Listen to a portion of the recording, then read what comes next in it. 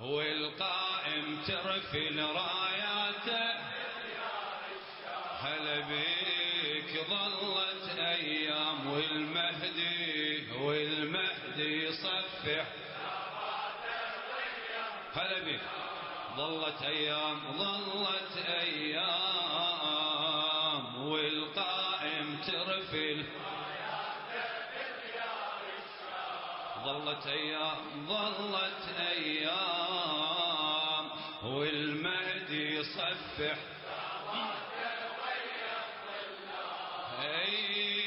منتظر الإنسانية تبدي الثورة، منتظر الإنسانية تبدي الثورة، وين؟ بديار الشام ظلت أيام والقائم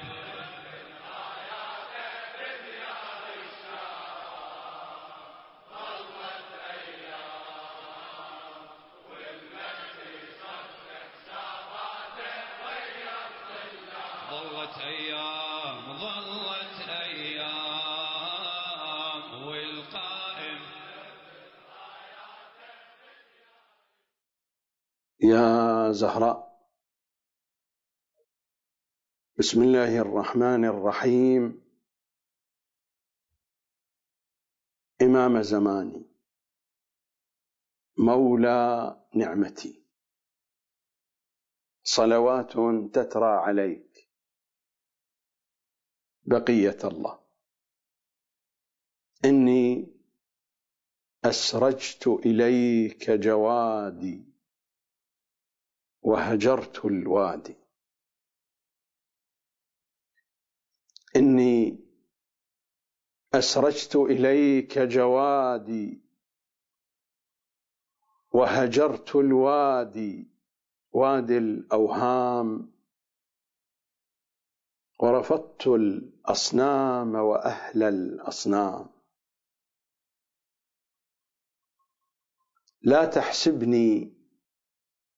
تحسبني من هذا الوادي وأهل الوادي، لا تثبت اسمي في أحزاب الأصنام، لا تتركني أصرف عمري في خدمة رايات التيه والجهل والأوهام. بالزهراء عليك، إني أسرجت إليك جوادي، فامنحني القوة أن أعلو صهوته وأفر إليك. بالزهراء عليك أكمل نقصي وتجاوز عن خطئي، عن جرمي، عن تقصيري. يا من يعفو عن عاص هفوته، امنحني القوة أن أعلو صهوته وأفر إليك. إني أسرجت إليك فؤادي قبل جوادي، وتوجهت إليك بقية الله. أين وجه الله الذي إليه يتوجه الأولياء؟ إلى كل منتظر ومنتظرة، إلى كل عين شاخصة على الدرب، ملف الكتاب والعترة، الجزء الثاني، الكتاب الصامت، الحلقة 44. سلام عليكم جميعا. تقدم الكلام في الحلقتين الماضيتين تحت عنوان ميزانية القرآن. تقدم الجزء الأول، الجزء الثاني، وها هو الجزء الثالث. الحلقة 44 هي الجزء الثالث من هذا العنوان، ميزانية القرآن.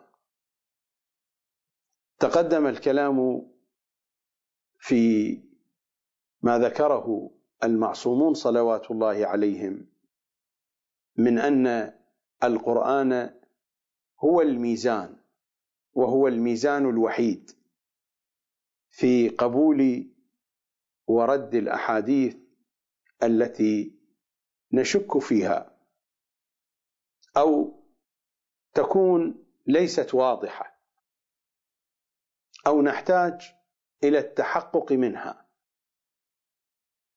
أو نكون بحاجة إلى فهم دلالاتها وتطابقها مع الكتاب الكريم.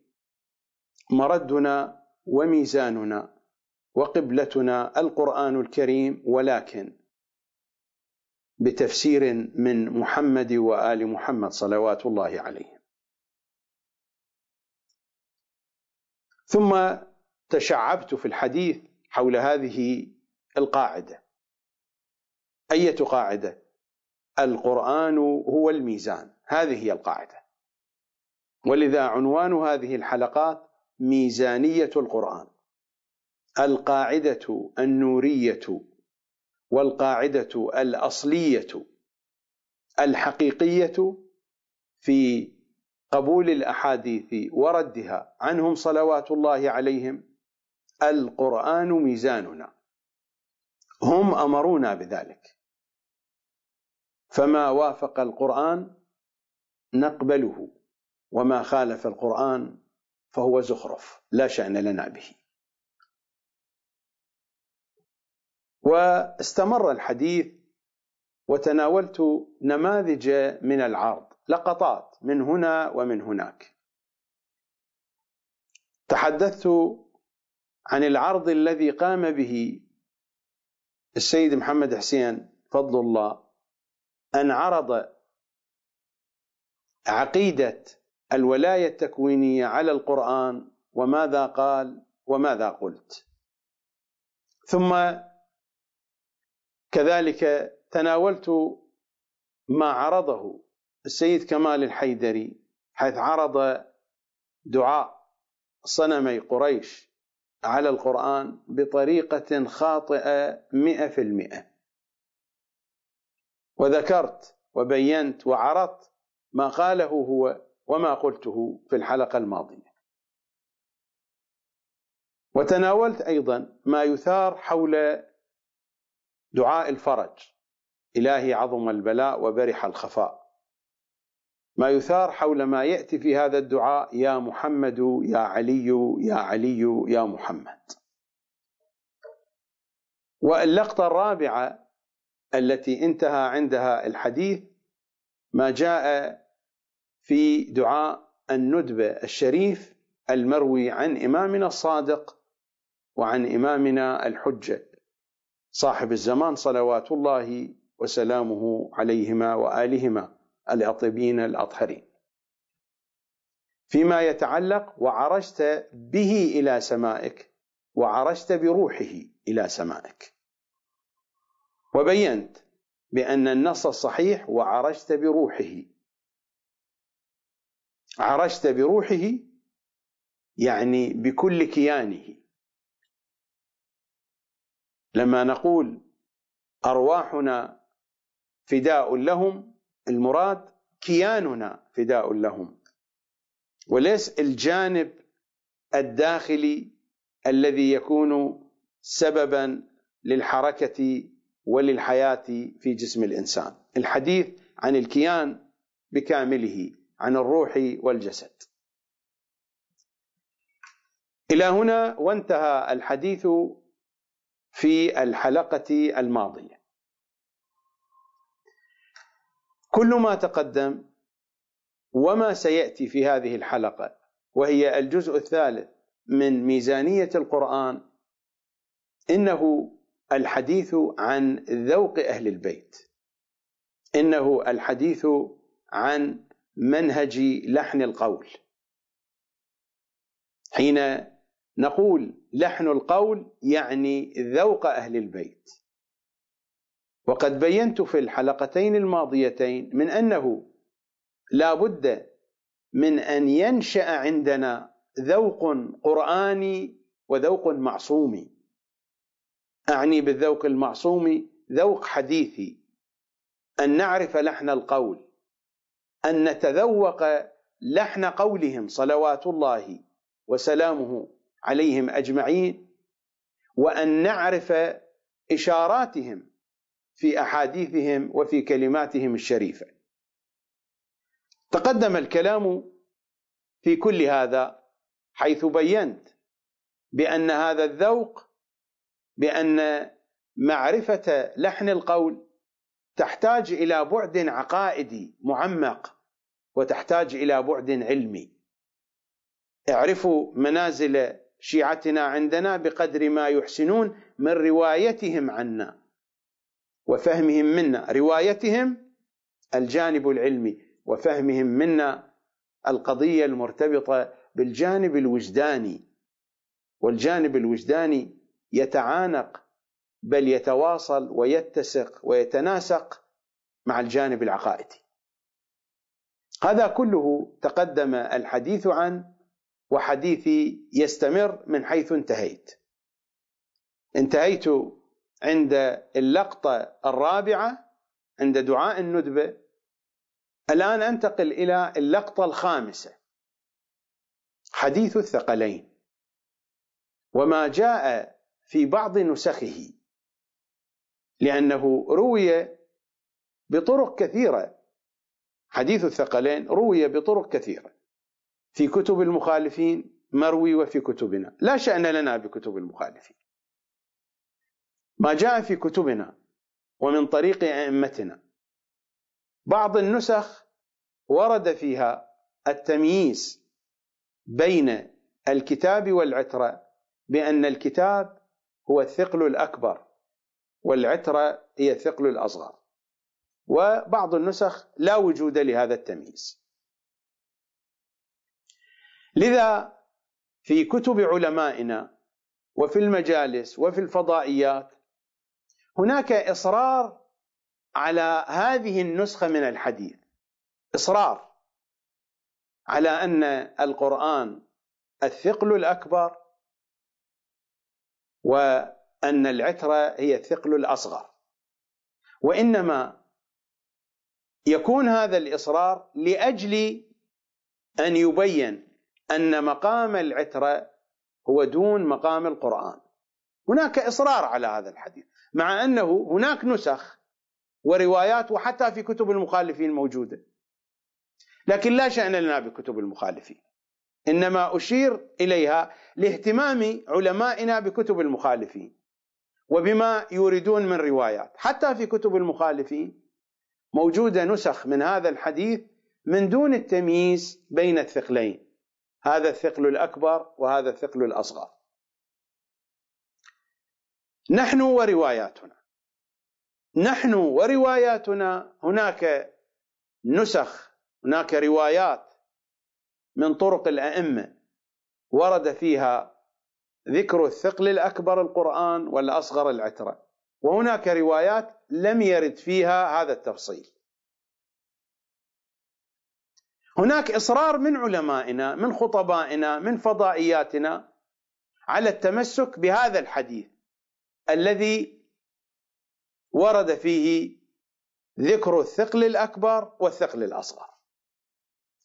لذا هنا سؤال، وهذا على سبيل المثال، القضية ليس منحصرة مع الشيخ جواد التبريزي رحمة الله عليه، من تلامذة السيد الخوئي البارزين ومن مراجع الشيعة، من مراجع التقليد، الشيخ جواد التبريزي. وهذا الكتاب صراط النجاة في أجوبة الاستفتاءات، أسئلة موجهة إلى السيد الخوئي وموجهة أيضا إلى الشيخ جواد التبريزي رحمة الله عليهما. هذا السؤال هنا موجه إلى الشيخ جواد التبريزي،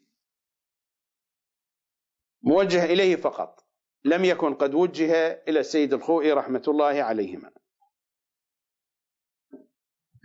السؤال موجود في الجزء الثاني وهذه الطبعة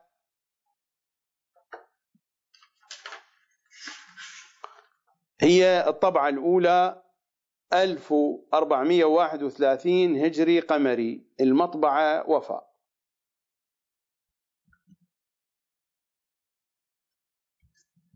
قم المقدسة.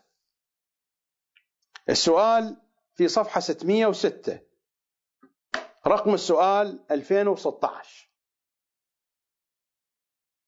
السؤال ماذا يقول؟ هناك رأي يقول إن أهل البيت سلام الله عليهم أفضل عند الله من القرآن الكريم.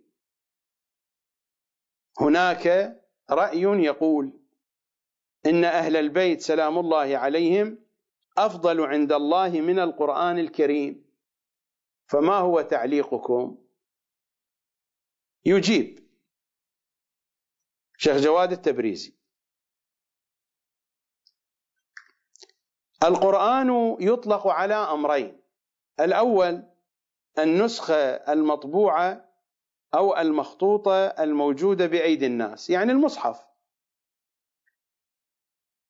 الثاني ما نزل على النبي صلى الله عليه وآله بواسطة جبرائيل عليه السلام، والذي تحكي عنه هذه النسخ المطبوعة أو المخطوطة. تحدثت في تعريف القرآن بأن المصحف ليس هو القرآن.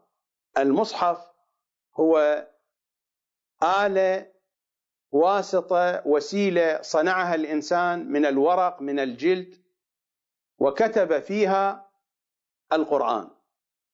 القرآن في نشأته اللفظية، هناك نشأة لفظية للقرآن، وهناك نشآت أخرى للقرآن، ومر علينا ذلك. الشيخ التبريزي يقول هذا العنوان القرآن يطلق على النسخة المطبوعة يعني المصحف، ويطلق على ما نزل به جبرائيل على النبي. القرآن يطلق على أمرين: الأول النسخة المطبوعة أو المخطوطة الموجودة بأيدي الناس، الثاني ما نزل على النبي صلى الله عليه وآله بواسطة جبرائيل عليه السلام، والذي تحكي عنه هذه النسخ المطبوعة أو المخطوطة، وهو الذي ضحى الأئمة عليهم السلام بأنفسهم لأجل بقائه والعمل به، وهو الثقل الأكبر. ويبقى ولو ببقاء بعض نسخه، يبقى هذا القرآن ولو ببقاء بعض نسخه، يعني بعض نسخه المطبوعة أو المخطوطة. وأهل البيت عليهم السلام الثقل الأصغر، يعني أن القرآن هو الثقل الأكبر، فهو الأفضل، الأفضلية للقرآن. وأما القرآن بالمعنى الأول الذي يطلق على كل نسخة، فلا يقاس منزلته بأهل البيت عليهم السلام، بل الإمام قرآن ناطق، يعني المصحف. المصحف المؤمن أيضا لا تقاس منزلته بمنزلة المصحف. هذه قضية بديهية. يعني الآن لو هناك ضرر يلحق بمؤمن في مقابل مثلا أن يحرق القرآن في مقابل الحفاظ على حياة المؤمن، هذه قضية بديهية معروفة لا تحتاج إلى بحث كثير، وليست لها خصوصية أو فضيلة بخصوص الإمام المعصوم عليه السلام. وأما القرآن بالمعنى الأول يعني المصحف الذي يطلق على كل نسخة، فلا يقاس منزلته بأهل البيت عليهم السلام، بل الإمام قرآن ناطق، وذاك يعني المصحف قرآن صامت. وعند دوران الأمر بين أن يحفظ الإمام عليه السلام أو يتحفظ على بعض النسخ المطبوعة أو المخطوطة فلا بد من اتباع الإمام عليه السلام كما وقع ذلك في قضية صفين والله العالم. طبعا الكلام مضطرب، لا معنى للكلام المتأخر. وعند دوران الأمر بين أن يحفظ الإمام يحافظ على حياته أو يتحفظ لا معنى لها هنا، لا معنى لكلمة يتحفظ. كلمة يتحفظ، التحفظ في اللغة العربية تأتي بمعنى التيقظ، الحذر، الانتباه. وقد تستعمل كلمة التحفظ لاستظهار الشيء قلبيا، يعني أن يحفظ الإنسان شيئا ما على ظهر قلبه، هكذا يحفظ النصوص، نصوص قرآنية أو غير ذلك. فكلمة يتحفظ لا معنى لها أصلا هنا. وعند دوران الأمر بين أن يحفظ الإمام عليه السلام أو يتحفظ على بعض النسخ المطبوعة أو المخطوطة فلا بد من اتباع الإمام. يعني إذا كان الأمر يدور بين حفظ الإمام أو يتحفظ ولا معنى له، يبدو أنه يقصد أو يحافظ على بعض النسخ، مقصوده هذا، وهذا جهل باللغة. يتحفظ لا معنى له هنا، لابد أن يقول أو يحافظ على بعض، فلا بد من اتباع الإمام. هو لم يرد في الدوران موضوع اتباع الإمام، ورد الحفاظ على الإمام أو الحفاظ على النسخ. على أي حال كلام مضطرب، كلام غير واضح، وهذه القضية موجودة في أكثر إجابات علمائنا. هناك اضطراب بسبب العجمة، اضطراب واضح في الكلام. وعند دوران الأمر بين أن يحفظ الإمام عليه السلام أو يتحفظ، خطأ لغوي واضح جدا، على بعض النسخ المطبوعة أو المخطوط فلا بد من اتباع الإمام. هو لم يذكر الاتباع، ذكر الحفظ. ومع ذلك كما وقع ذلك في قضية صفين، الذي وقع في قضية صفين شيء آخر غير هذا الكلام. الذي وقع في قضية صفين على وجه الدقة أن الشاميين، أن الأمويين رفعوا المصاحف لخداع العراقيين وخدعوهم، فعلا خدعوهم وخدعوا العراقيين بذلك. طالبوا أن يتحاكموا إلى القرآن، أن يكون هناك تحاكم إلى القرآن، ولا معنى لهذا الموضوع معنى التحاكم إلى القرآن. لذلك قيل واقعة الحكمين والقضية المعروفة. يعني الذي جرى في صفين غير هذا الموضوع، موضوع آخر، هذا موضوع آخر. السؤال هكذا: إن البعض يقول بأن أهل البيت أفضل عند الله من القرآن. هذا الكلام فيه خبط والتباس. وعلى أي حال، لنغض النظر عن الخبط والالتباس الموجود في الإجابة، الخلاصة ما هي؟ الخلاصة أن هذا المصطلح القرآن يطلق على المصحف ويطلق على القرآن النازل على صدر النبي صلى الله عليه وآله بواسطة جبرائيل كما يقول الشيخ تبريزي. المصحف لا مقايسة فيما بينه وبين الإمام، لكن مع القرآن النازل يقول القرآن النازل هو الثقل الأكبر، والإمام المعصوم والعترة هم الثقل الأصغر. يعني القرآن النازل أفضل عند الله من العترة، من الإمام المعصوم صلوات الله وسلامه عليه. وهذا الكلام واضح. وهو الذي ضحى الأئمة بأنفسهم لأجل بقائه والعمل به، وهو الثقل الأكبر، ويبقى ولو ببقاء بعض نسخه، وأهل البيت عليهم السلام الثقل الأصغر. هذا الكلام مع الأخطاء اللغوية الموجودة فيه ومع الارتباك خلاصته هي هذه، خلاصة الكلام هي هذه، بأن القرآن هو الثقل الأكبر والعترة هي الثقل الأصغر. هذا الكلام ليس فقط كلام الشيخ التبريزي، هذا الكلام هو الكلام الشائع والمعروف بين علمائنا. أنا أتساءل أقول لماذا علماؤنا ما عرضوا هذا الحديث على الكتاب الكريم؟ لماذا الروايات التي فيها مقامات عالية للأئمة يطالبون بعرضها على الكتاب الكريم؟ مثل قضية الولاية التكوينية عرضها محمد حسين فضل الله، أو الروايات التي فيها براءة واضحة مثل قضية دعاء صنمي قريش عرضه سيد كمال الحيدري، وعرض خاطئ من قبل فضل الله ومن قبل الحيدري، عرض خاطئ ولاحظتم ذلك. لماذا حينما تكون الاستغاثة والتوجه للأئمة يا محمد يا علي تثار الإشكالات؟ لماذا ولماذا؟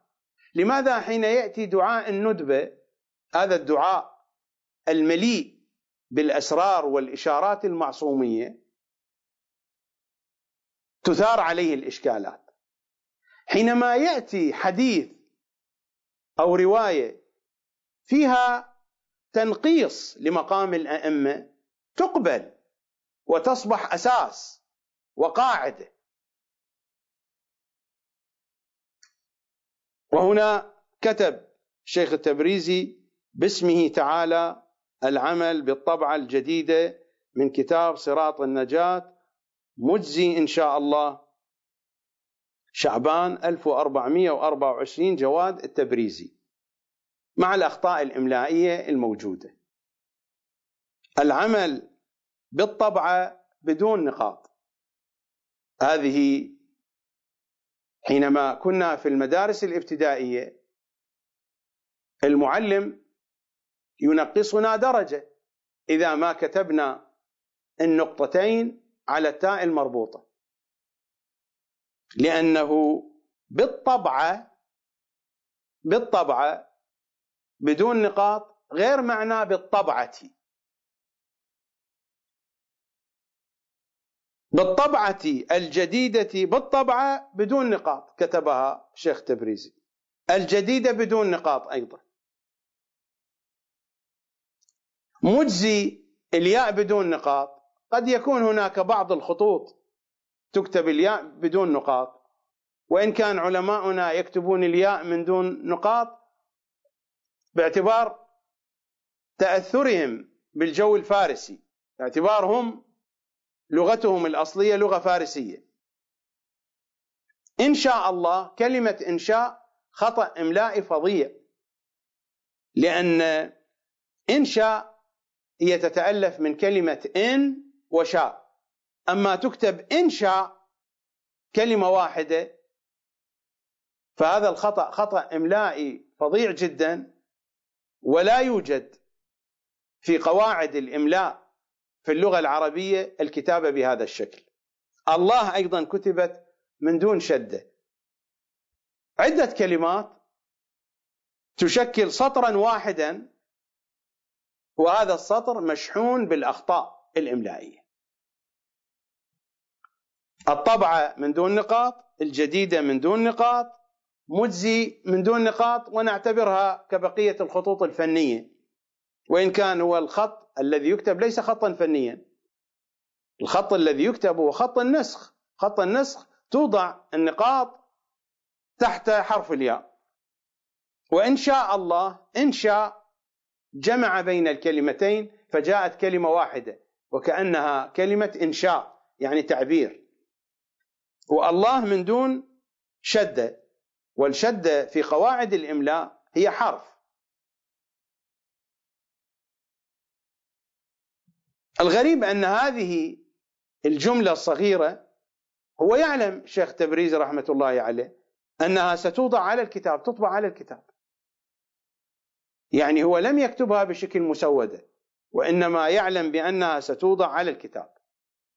ولكن هذه القضية قضية عدم الدقة وعدم مراعاة الدقة في كتابة الأجوبة، في كتابة الفتاوى، في كتابة البيانات قضية واضحة ومنتشرة بين مراجعنا. قد أقف عند هذه القضية في الحلقات القادمة، أقف عندها بعض الشيء.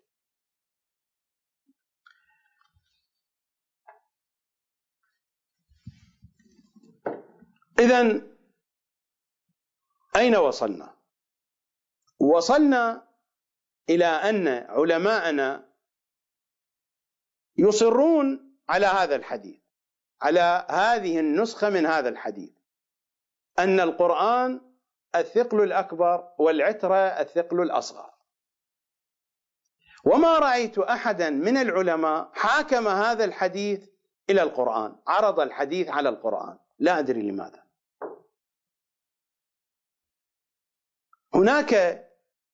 هناك قضيتان مهمتان في هذا الحديث. أولا، هذا الحديث ذوقه يتوافق مع المخالفين، والأحاديث التي رواها المخالفون في كتبهم بخصوص حديث الثقلين ورد فيها الثقل الأكبر والثقل الأصغر والتركيز على الثقل الأكبر، ورد هذا الأمر في أحاديثهم، فما جاء في أحاديثنا هو مشابه لتلك الأحاديث. هذه القضية الأولى. والقضية الثانية أن ذوق أهل البيت، وأن أحاديث أهل البيت، وأن آيات الكتاب الكريم تشير بوضوح إلى أفضلية العترة على القرآن، إلى تقدم مقام العترة على القرآن. هذا واضح. لماذا هذا الحديث يقبل وهناك أحاديث عندنا لم يذكر فيها هذا التفصيل، الثقل الأكبر والثقل الأصغر؟ لماذا أخذ بالأحاديث المشابهة لأحاديث المخالفين وتركت تلك الأحاديث الموجودة عندنا التي لم تشر إلى الثقل الأكبر والثقل الأصغر، وإنما قالت الثقلين كتاب الله وعترتي من دون تمييز هذا أكبر أو هذا أصغر؟ أقول لماذا هذه الظاهرة موجودة دائما؟ الأحاديث التي فيها شيء من التقليل من شأن أهل البيت تقبل، ولا يقال بأن هذا الحديث يعرض على الكتاب، بينما الأحاديث التي فيها شيء من تأكيد أو توثيق المقامات العالية لهم صلوات الله عليهم رأسا لا بد من عرضها على الكتاب. لماذا؟ أليس هذا يعني هناك شيء موجود، هناك شيء موجود، هناك شيء. لا أريد الحديث في هذه القضية، أنا أريد أن أقف عند حديث الثقلين. فكما قلت في رواياتنا ورد حديث الثقلين بأكثر من صورة، بصورة جاء فيها هذا التفصيل ثقل أكبر وأصغر، وبصورة خالية من هذا التفصيل، مع العلم أن المخالفين حين رووا هذا الحديث الأكثر منهم رووه بتفصيل الثقل الأكبر والأصغر. هذا يعني أن الروايات الموجودة عندنا جاءت مشابهة لما جاء عند المخالفين، ومثل هذا موجود بكثرة في حديث أهل البيت، وهم أخبرونا بذلك. هم قالوا وضعوا لنا القواعد في التمييز. لكن السؤال، لماذا علماؤنا يذهبون إلى هذه الجهة ولا يذهبون إلى الجهة الثانية؟ لماذا هذه القضية هي التي تطرح على المنابر؟ لماذا هذه القضية هي التي تطرح في الفضائيات ولا يطرح الوجه الآخر من حديث أهل البيت صلوات الله وسلامه عليهم أجمعين؟ هذا السؤال أنا أعرف جوابه، ولكنني أتركه لكم، وإلا جواب هذا السؤال واضح جدا، لا يحتاج إلى كثير من الذكاء والفهم والعلم والفكر، قضية واضحة جدا. قبل أن أعرض هذا الحديث وأتناول تفاصيل هذا الحديث، أقول وبشكل مجمل، أقول إن القرآن في بنيته اللفظية هو صورتهم كما مر. البنية اللفظية القرآنية صورة لفظية لحقائقهم. القرآن في بنيته اللفظية ليس المصحف. المصحف لا شأن لنا به. المصحف وسيلة وآلة بشرية.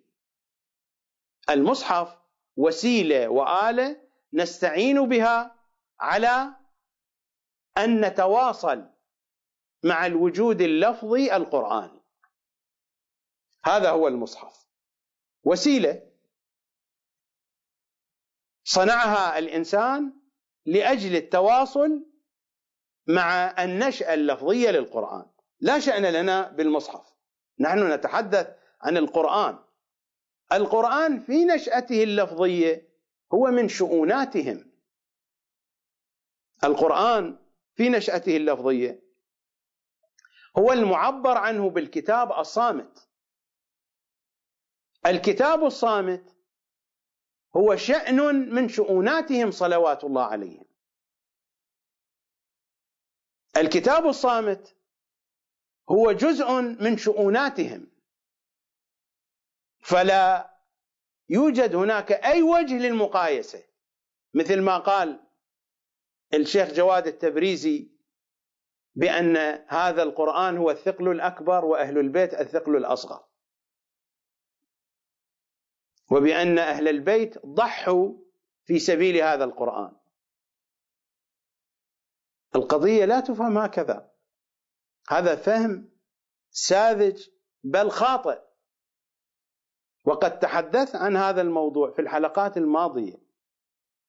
الدين بكل منظومته، بقرآنه وبأحكامه وبمعارفه، هل هو لخدمة الإنسان أم أن الإنسان في خدمة الدين؟ الدين جاء لخدمة الإنسان وليس الإنسان في خدمة الدين. ولكن لأجل أن تتحقق خدمة الدين للإنسان لا بد أن يكون الإنسان خادما للدين ومضحيا في سبيله لأجل أن تتحقق خدمة الدين للإنسانية جمعاء. فهذا لا يعني حينما يضحي الأئمة في سبيل الدين أن القرآن هو أفضل منهم. هذا فهم خاطئ وفهم ساذج، فضلا عن أنه خاطئ بعض الأحيان هناك فهم خاطئ، لكن صاحب الفهم الخاطئ نظر إلى مكان عميق وأخطأ. هذا نظر ساذج مع فهم خاطئ للقضية برمتها، ولا أريد أن أقف عند هذه النقطة. القرآن في نشأته اللفظية هو من شؤوناتهم صلوات الله عليهم. أما القرآن في نشآته الغيبية فالقرآن وهم القرآن في تلك النشآت. ومرت علينا رواية سعد الخفاف عن الإمام الباقر، الرواية الموجودة في الجزء الثاني من كتاب الكافي الشريف، حينما يأتي بصورة مسلم من المسلمين، بصورة شهيد من الشهداء، بصورة ملك من الملائكة المقربين، بصورة نبي من الأنبياء المرسلين. مر علينا هذا الكلام. يأتي القرآن متجسدا متشخصا بتلك الصور. هذه نشآت، هذه النشآت أعلى هذه النشآت الغيبية للقرآن. يكون القرآن هم ويكونون هم القرآن، ولكن في نشآتهم التي هي في المقامات العليا فهم أعلى من نشآت القرآن الغيبية. لا فرق بينك وبينها إلا أنهم عبادك وخلقك. هذه النشأة لهم، هذه النشأة يكونون هم الأصل، وما القرآن إلا تجل من تجلياتهم. هذه النشأة أعلى من نشآت القرآن الغيبية. إذن القرآن والمصحف لا شأن لنا به، لا وجه للمقايسة، لا يوجد وجه للمقايسة بين المصحف وبينهم صلوات الله عليه. الحديث عن القرآن في نشأته اللفظية هو شأن من شؤوناتهم، هو كتابهم، شأن من شؤوناتهم. النشآت الغيبية بعض هذه النشآت القرآن فيها دون مقاماتهم، وبعض هذه النشآت يكون القرآن هم وهم القرآن. أما في مراتبهم العليا، في مقاماتهم العليا، فإن القرآن سيكون دونهم بكثير، لأنه تجل من تجلياتهم. إذا كانوا في مقام لا فرق بينك وبينها، حينئذ سيكون القرآن تجل من تجلياتهم. ولذا في الحلقات التي خصصتها لتعريف القرآن، كيف عرفنا القرآن؟ بأنه الصورة اللفظية للحقيقة المحمدية. والحقيقة المحمدية عرفناها بأنها نور الأنوار ومصدرها. يكون القرآن تجل من تجلياتها. لا أريد أن أفصل كثيرا في هذه الجهة، فقد مر الكلام، ولكنني ذكرت ذلك لتوضيح المطلب. فأي مقايسة بين القرآن وبين العترة في النشأة اللفظية؟ لا يوجد وجه للمقايسة أساسا.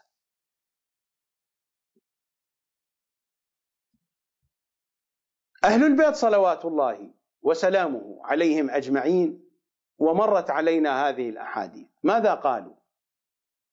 قالوا بأنهم يتكلمون الكلمة، وهذه الكلمة تنصرف إلى 70 وجه، وإلى 70 ليس عند حد معين. 70 عدد الكثرة، هذه قضية معروفة. ماذا يقول إمامنا الصادق صلوات الله وسلامه عليه عن إبراهيم الكرخي عن أبي عبد الله عليه السلام؟ ماذا قال؟ حديث تدريه خير من 1000 ترويه. أقول فهل هذه الإجابة دراية للحديث؟ سترون بأن هذه الإجابة فيما بينها وبين دراية الحديث بعد ما بين السماء والأرض، بل أكثر من ذلك. وهنا لا أتحدث عن الشيخ جواد التبريزي، هذا جواب كل علمائنا ومراجعنا، هكذا يجيبون. هذا الجواب ليس خاصا بالشيخ جواد التبريزي، هذا الجواب هو الموجود في المؤسسة الدينية، والموجود في كثير من الكتب، والموجود في كثير من المجالس والمحاضرات والدروس. حديث تدريه خير من 1000 ترويه، ولا يكون الرجل منكم فقيها حتى يعرف معاريض كلامنا. تدريه يذهبون به إلى السند، أصلا الأئمة لا يتحدثون عن السند هنا، لا علاقة للسند بقبول الرواية وردها. حديث تدريه خير من 1000 ترويه، ولا يكون الرجل منكم فقيها حتى يعرف، ما قال حتى يعرف علم الرجال، حتى يعرف معاريض كلامنا. لا ذكر للسند ولعلم الرجال إطلاقا عند أهل البيت، هذا عند المخالفين فقط، وعند من تبعهم وركض خلفهم من علمائنا ومراجعنا. حديث تدريه خير من 1000 ترويه، ولا يكون الرجل منكم فقيها حتى يعرف معاريض كلامنا. معاريض هو لحن القول، يعرف كيف نتكلم وماذا نقصد، ويعرف إشاراتنا ويعرف لحننا، هي هذه المعاريض. ولا يكون الرجل منكم فقيها حتى يعرف معاريض كلامنا، وإن الكلمة من كلامنا، وإن الكلمة من كلامنا لتنصرف على 70 وجها لنا من جميعها المخرج. إذن الأئمة، النبي والمعصومون من آله، حين يتكلمون عندهم أساليبهم في الكلام. فحينما قالوا بأن القرآن الثقل الأكبر والعترة الثقل الأصغر، لماذا لا نتعامل مع هذا الكلام وفقا لقواعدهم، بأن الكلام ينصرف إلى وجوه؟ لنفترض أننا لا نريد أن نتعامل مع هذا الحديث على قاعدة أن الصواب في خلافهم وأن الرشاد في خلافهم، لأن المخالفين المعروف عندهم في روايتهم لحديث الثقلين يصرون على قضية الثقل الأكبر والثقل الأصغر، وهذا باب من أبواب تمييز الحديث. الأئمة هكذا قالوا: اعرضوا على حديث المخالفين. فإذا عرضنا هذا الحديث على حديث المخالفين فإنه يوافق ذوقهم. وتذكرون ما جاء في رواية عمر بن حنظلة، الإمام وصف العمل بأحاديثهم الموافقة للقرآن والموافقة للسنة المشهورة من حديثهم الشريف، لأن قلوب المخالفين تميل إليه. الإمام سمى ذلك بأنه شبهات ووقوع في المهالك. هكذا سمى العمل بأحاديثهم الموافقة للقرآن والموافقة للسنة المؤكدة، لأن قلوب العامة، قلوب المخالفين، تميل إلى تلك الأحاديث. الإمام قال بأن هذا من الشبهة، شبهات ووقوع في المهالك، ومر هذا الكلام علينا. المفروض أن نعمل بهذا الأسلوب وبهذه الطريقة. ولكن حتى لو تجاوزنا هذه القضية، فإن أكثر ما رووا في هذا الحديث ذكروا التفصيل ما بين الثقل الأكبر والأصغر. لنتجاوز هذا الموضوع، لنذهب إلى قواعد فهم الحديث من أن الكلام ينصرف على وجوه. فحينما وصف الأئمة العترة بالثقل الأصغر، وجاء هذا في الحديث عن النبي صلى الله عليه وآله، لماذا لا نصرف الحديث إلى جهة أخرى من الجهات التي تتناسب مع اللغة ومع حديثهم هم أيضا، مع حديثهم الشريف؟ لأنهم هم يقولون بأن الكلمة من كلامنا تنصرف إلى 70 وجه ولنا من جميعها المخرج. لماذا لا نطبق هذه القاعدة؟ لماذا يتكلم الأئمة بهذا الأسلوب؟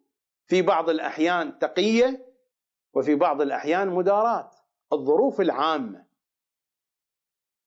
النبي صلى الله عليه وآله وسلم حين تكلم بهذا الكلام كان ذلك في عصر التنزيل، وعصر التأويل شيء آخر. وهذه القضية قضية مهمة، قضية التفريق بين التنزيل والتأويل. هذا على فرض أن النبي صلى الله عليه وآله قد قال ذلك. لا بد من التفريق بين ما يقال في عصر التنزيل وما يقال في عصر التأويل. النبي صلى الله عليه وآله لو كان قد قال هذا القول وبين بأن الثقل الأكبر هم العترة والقرآن هو الثقل الأصغر، وبين علو منزلتهم صلوات الله عليهم، وأن القرآن شأن من شؤوناتهم صلوات الله عليهم. لو أنه بين هذا الأمر لربما كان سببا في إعراض الجميع عن القرآن، لكنه النبي صلى الله عليه وآله كان يعمل بحسب المدارات، والمدارات تعني أنه ما لا يدرك كله لا يترك كله. ولا أريد الخوض في هذه القضية أكثر من ذلك، أكتفي بهذه المختصرات، لأن هذا سيفتح أبوابا لمباحث أخرى لا أريد التطرق إليها. النبي كان يعمل ويقول ويفعل بالمدارات، وهذه القضية واضحة. حتى القرآن نفس الشيء، قضية الناسخ والمنسوخ، قضية البيان التدريجي في الأحكام، قضية المحكم والمتشابه، كلها مصاديق واضحة لقاعدة المدارات ولقاعدة إياك أعني واسمعي يا جار. وأعتقد هذه المسائل واضحة لمن يتبصر أدنى تبصر في هذه المعطيات. لنذهب إلى كلام العرب. ماذا تقول العرب في معنى الأصغر؟ هناك مثل معروف عند العرب، وكلمة تسير مسار الأمثال: إنما المرء بأصغريه. ما المراد إنما المرء بأصغريه؟ إنما المرء بقلبه ولسانه. لسان الفتى نصف ونصف فؤاده، وما تبقى صورة اللحم والدم. زهير بن أبي سلمى في معلقته المعروفة: أمن أم أوفى دمنة لم تكلمي بحومانة الدراج فالمتثلم. لسان الفتى نصف ونصف فؤاده، وما تبقى صورة اللحم والدم. هذه الثقافة العربية: إنما المرء بأصغريه، بقلبه ولسانه. وهناك مثل معروف: تسمع بالمعيد خير من أن تراه. هذا هو المنجد، والمثل موجود في كتب الأمثال، مجامع الأمثال، لكنني جئت بالمنجد لأن هذا الكتاب متوفر عند الكثيرين. في باب فرائد الأدب، أحد أبواب كتاب المنجد باب فرائد الأدب، وهو باب جمع فيه الأمثال المشهورة عند العرب. في فصل حرف الميم هناك مثل: المعيدي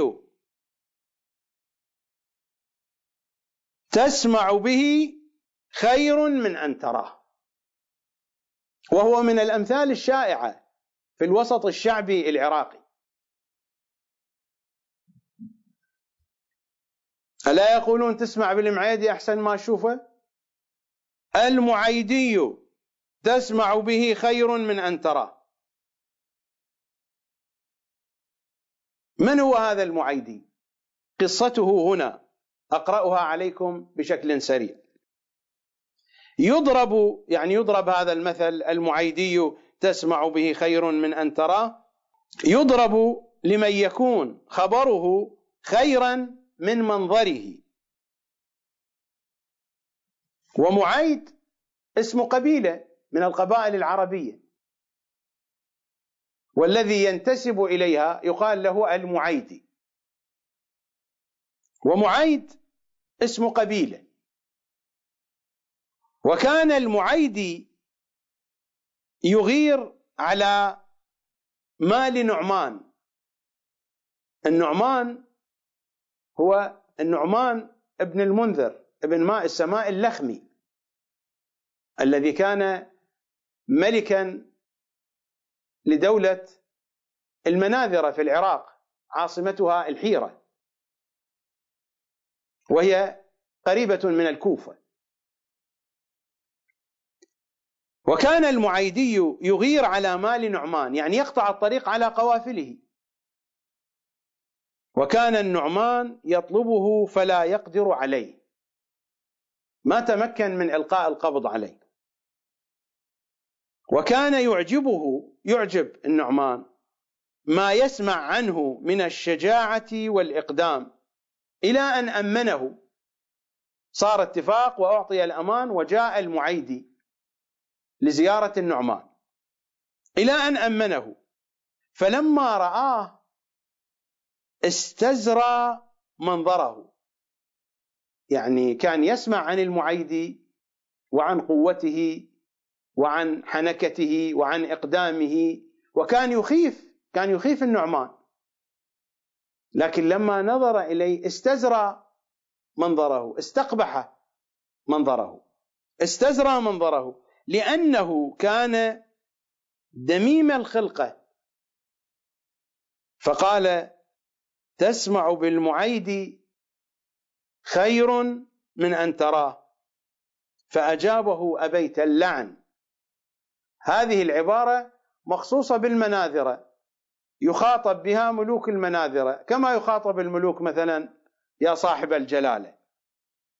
أبيت اللعن، كان العرب يخاطبون ملوك المناذرة بهذه العبارة، كما الآن مثلا في القبائل البدوية في العشائر يخاطبونه بطويل العمر للشيخ. أبيت اللعن، أبيت اللعن، إن الرجال ليس بجزر، يعني الرجال ليست بإبل، الرجل ليس ببعير ينظر إلى حجمه كبيرا، لأن المعيدي كان قصير القامة وكان دميم الخلقة. أبيت اللعن، إن الرجال ليست بجزر، لا ينظر إلى الرجل على كبر حجمه، وإنما المرء بأصغريه، قلبه ولسانه. فأعجب النعمان كلامه وجعله من خواصه إلى أن مات. وإنما المرء بأصغريه، هذه الكلمة سارت مسار المثل، معروفة في الآداب العربية، وهذا هو المنجد، قاموس معروف، وهذه فرائد الأدب، الأمثلة العربية، وهذا المثل موجود في كتب الأمثال وفي الكتب الأدبية. إنما المرء بأصغريه، إنما المرء بقلبه ولسانه. لماذا لا نصرف الأصغر إلى هذا المعنى؟ الأصغر هو القلب، الثقل الأكبر القرآن، ولكن قلب القرآن وهو الكتاب الصامت هم الأئمة، حياة القرآن بهم. لماذا لا نصرف الكلام إلى هذه الجهة؟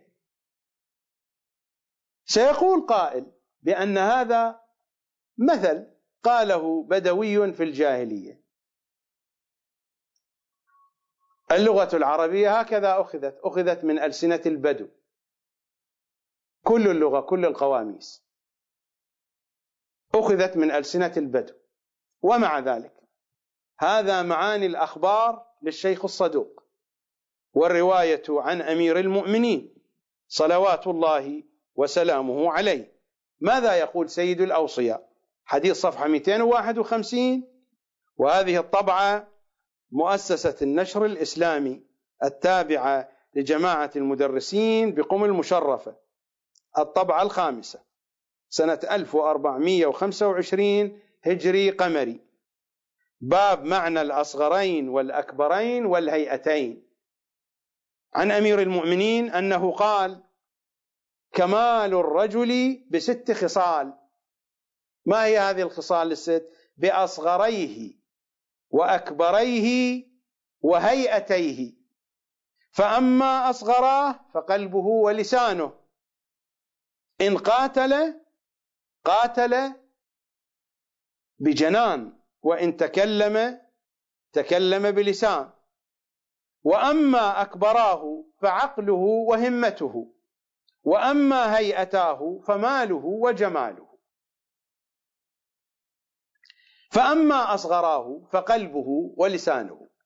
ومثل هذا ورد عن النبي صلى الله عليه وآله وسلم.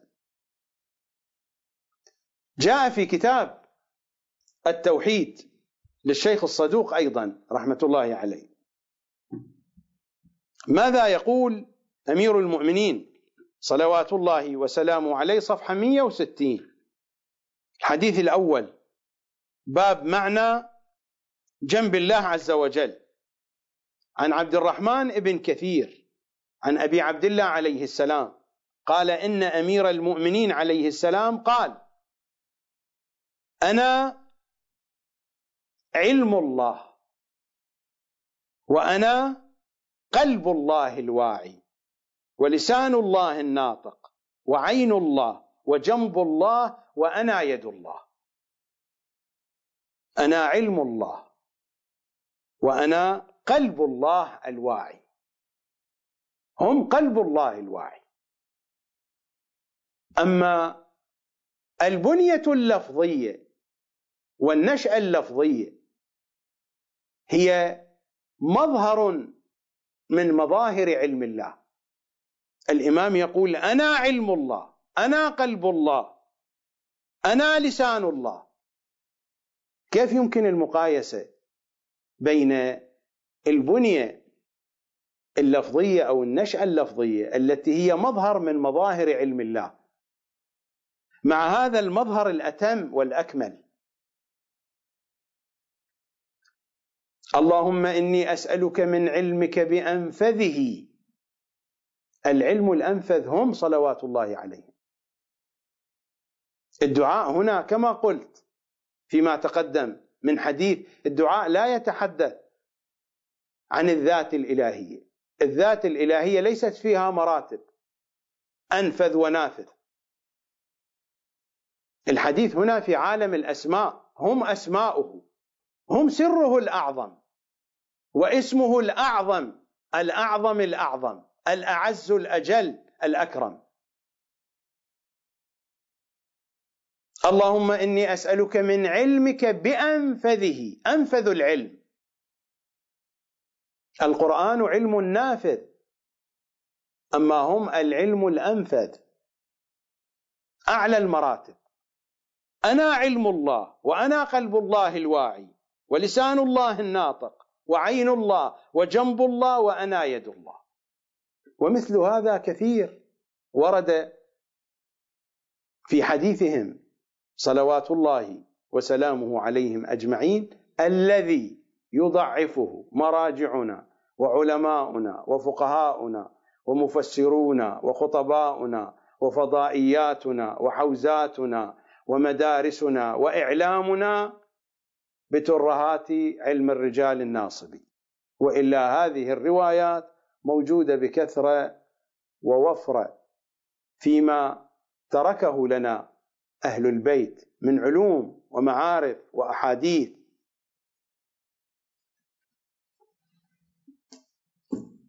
إذن لماذا لا نصرف الحديث إلى هذه الجهات؟ الأصغر بمعنى القلب، الأصغر بمعنى اللسان. والإمام يقول: أنا قلب الله الواعي. إذا كان أمير المؤمنين قلبا لله، فكيف لا يكون قلبا للقرآن الذي هو مظهر من مظاهر العلم الإلهي؟ أمير المؤمنين هو الذي يقول: لست أنا. وهذا الكلام ليس من جيبي، هذا من كتاب التوحيد للشيخ الصدوق، وموجود هذا المضمون، موجود في الزيارات وفي الروايات وبكثرة ووفرة. إذا كان قلبا واعيا لله، كيف لا يكون قلبا للقرآن؟ القرآن شأن من شؤوناتهم صلوات الله وسلامه عليهم أجمعين. ونحن إذا أردنا أن نعرض هذا الحديث على الكتاب الكريم بغض النظر عن صرف الحديث إلى هذا المعنى، أيضا لنتجاوز مثل ما تجاوزنا مقارنة الحديث بحديث المخالفين، فلنتجاوز عن هذه القضية. قضية صرف الحديث ومعناه إلى البيانات التي شرحتها قبل قليل، لنعرض الحديث على الكتاب الكريم. مثلا إذا نعرض الحديث على سورة ياسين، الآية 2 بعد 10 من سورة ياسين: إنا نحن نحيي الموتى ونكتب ما قدموا وآثارهم وكل شيء أحصيناه في إمام مبين. الروايات صريحة، أمير المؤمنين يقول: أنا ذلك الإمام المبين صلوات الله عليه. إمامنا الحجة هو ذلك الإمام المبين، وكل شيء أحصيناه في إمام مبين. القرآن شيء أو ليس بشيء؟ القرآن شيء. القرآن أحصي في هذا الإمام المبين. أحصي يعني أن الإمام المبين حقيقة واسعة جدا، اتسعت لكل الأشياء، ومن جملة هذه الأشياء القرآن شيء. هل يقول أحد بأن القرآن ليس شيئا؟ القرآن شيء، والآية واضحة: وكل شيء أحصيناه في إمام مبين. كل شيء أحصي في هذا الإمام المبين. هو نفس المضمون الموجود في الزيارة الجامعة الكبيرة. في الزيارة الجامعة الكبيرة ماذا نقول؟ هذه العبارة دائما أكررها: وذل كل شيء لكم. ذل كل شيء لكم يعني لهم الولاية، لهم العزة على كل شيء، فكل شيء هو دونهم. هذا هو المراد، أن مرتبتهم، أن ولايتهم فوق كل شيء. وذل كل شيء لكم وكل شيء أحصيناه في إمام مبين. هذا المضمون الذي جاء في الزيارة الجامعة الكبيرة في دستور الشيعة، هذا الدستور الذي وضعه لنا إمامنا العاشر صلوات الله عليه. ماذا نقرأ في الزيارة الجامعة الكبيرة؟ حتى لا يبقى ملك مقرب. انتبهوا للألفاظ، هذه القضية بحاجة إلى دقة. انتبهوا للألفاظ: حتى لا يبقى ملك مقرب ولا نبي مرسل ولا صديق ولا شهيد، كل المراتب، ولا عالم ولا جاهل ولا دني ولا فاضل ولا مؤمن صالح ولا فاجر طالح ولا جبار عنيد ولا شيطان مريد. كل هذه المراتب. ثم ماذا يقول؟ ولا خلق فيما بين ذلك شهيد. هنا كل المراتب ذكرت. حتى لا يبقى ملك مقرب. الملك المقرب هو أعلى المراتب، يعني عالم الملائكة. ولا نبي مرسل. النبي المرسل أعلى درجات الأنبياء، يعني الأنبياء بقضهم وقضيضهم. ولا صديق ولا شهيد، المراتب العالية من أولياء آل محمد. ولا عالم ولا جاهل، من صنوف العلوم والمعارف. ولا دني ولا فاضل، من كل الكائنات. ولا مؤمن صالح ولا فاجر طالح ولا جبار عنيد ولا شيطان مريد، كل شيء. ثم ماذا تقول الزيارة؟ ولا خلق فيما بين ذلك شهيد، ولا أي خلق آخر يكون شهيدا شاهدا. من هو هذا الخلق الذي يكون شهيدا وشاهدا لا تنطبق عليه هذه الأوصاف؟ إنه القرآن الذي تحدث عنه إمامنا الباقر في رواية سعد الخفاف حينما يأتي بصورة مسلم من المسلمين، بصورة شهيد من الشهداء، بصورة نبي مرسل من الأنبياء المرسلين، بصورة ملك من الملائكة المقربين.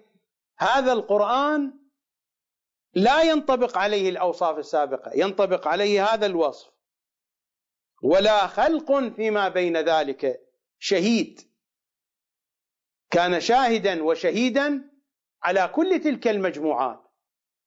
هو من جملة هذه الأصناف والرتب إلا عرفهم جلالة أمركم، لأنه تابع من توابعهم. كما قلت القرآن من شؤوناتهم، وذل كل شيء لكم.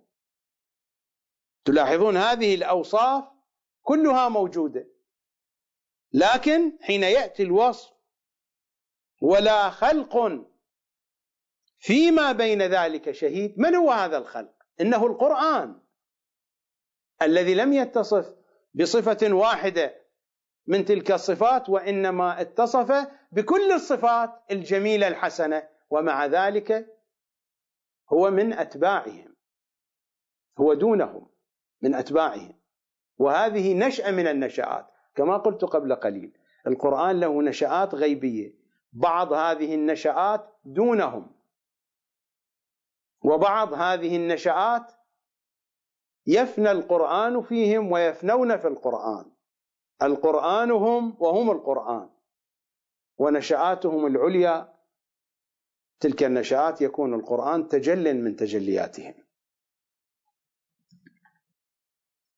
ولا خلق فيما بين ذلك شهيد إلا عرفهم جلالة أمركم وعظم خطركم وكبر شأنكم وتمام نوركم وصدق مقاعدكم وثبات مقامكم.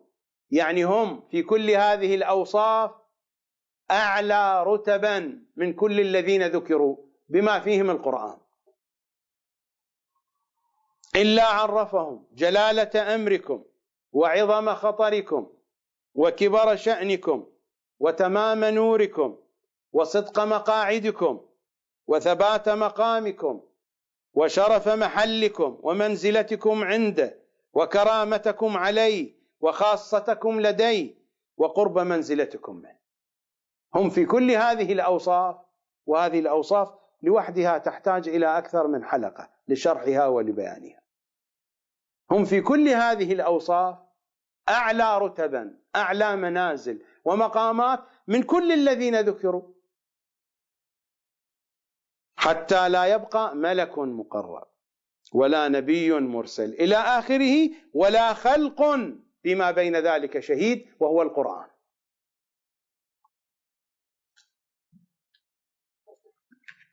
أحاديث أهل بيت العصمة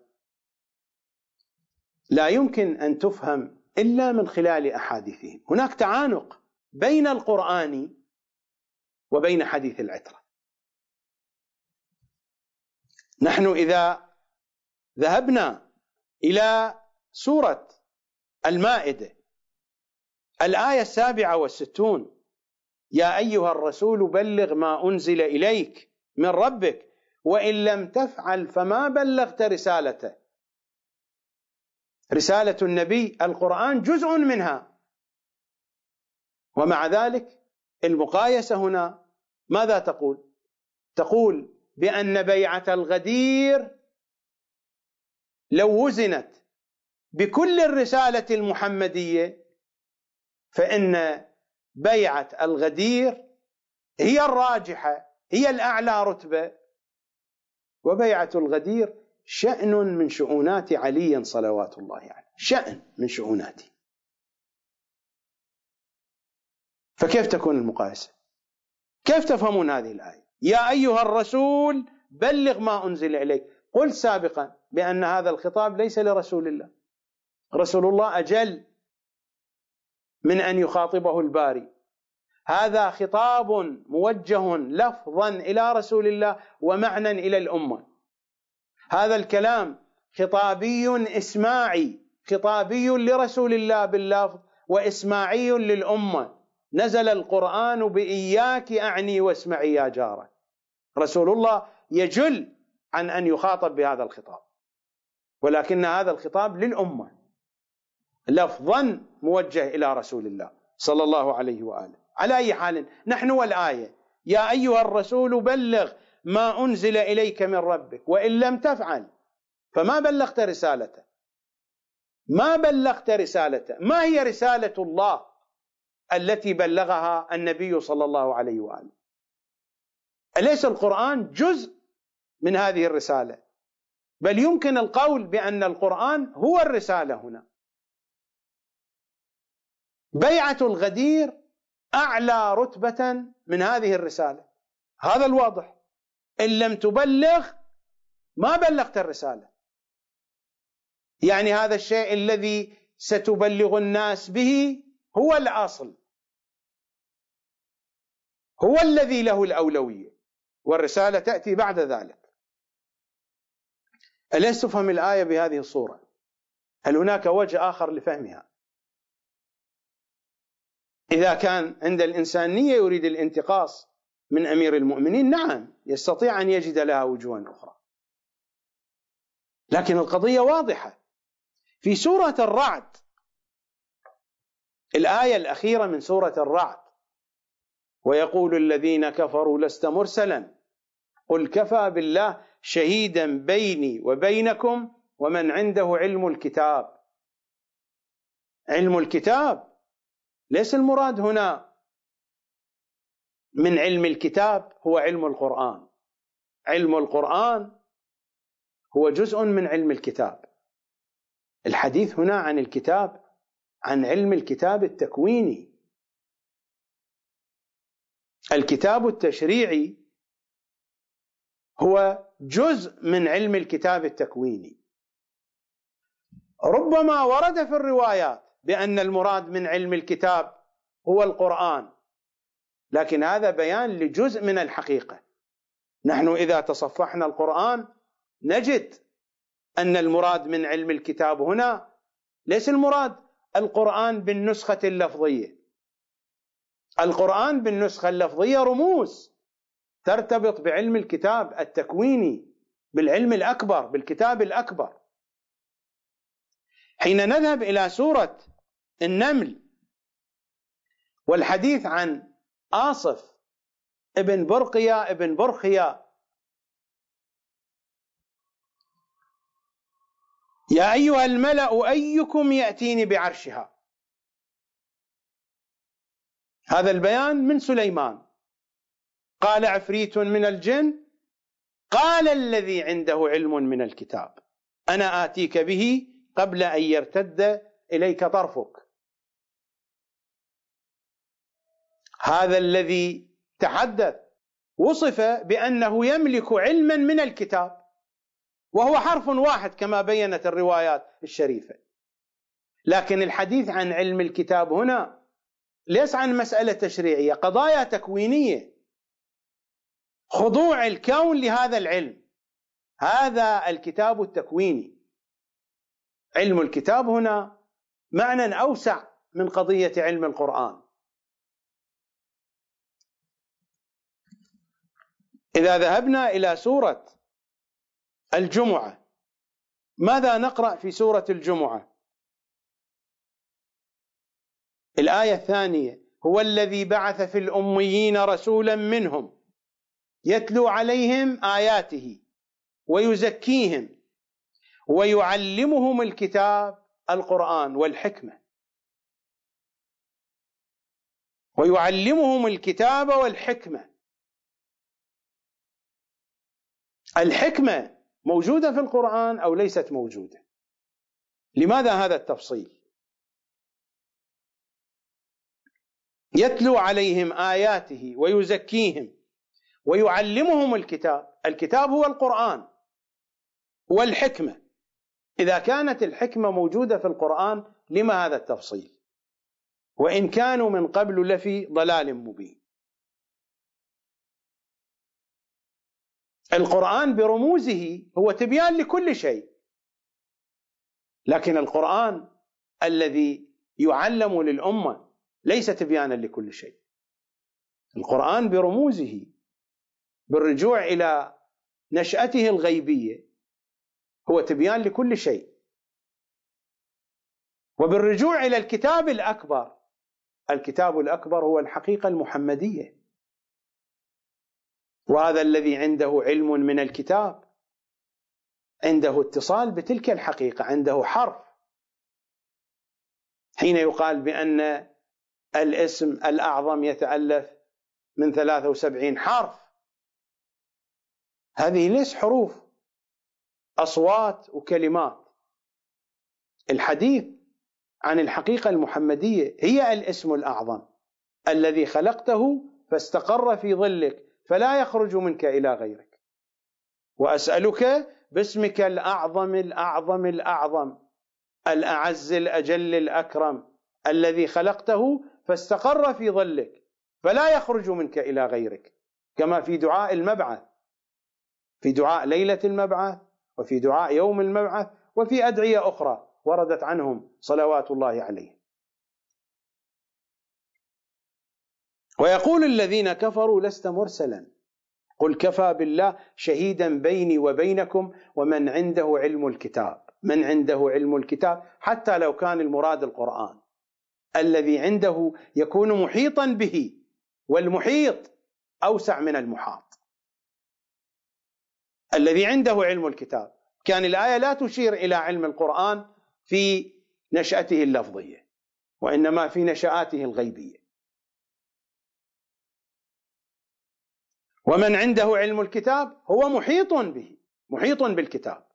المحيط أوسع من المحاط. هذه قضية طبيعية لا تحتاج إلى بحث ولا تحتاج إلى استدلال.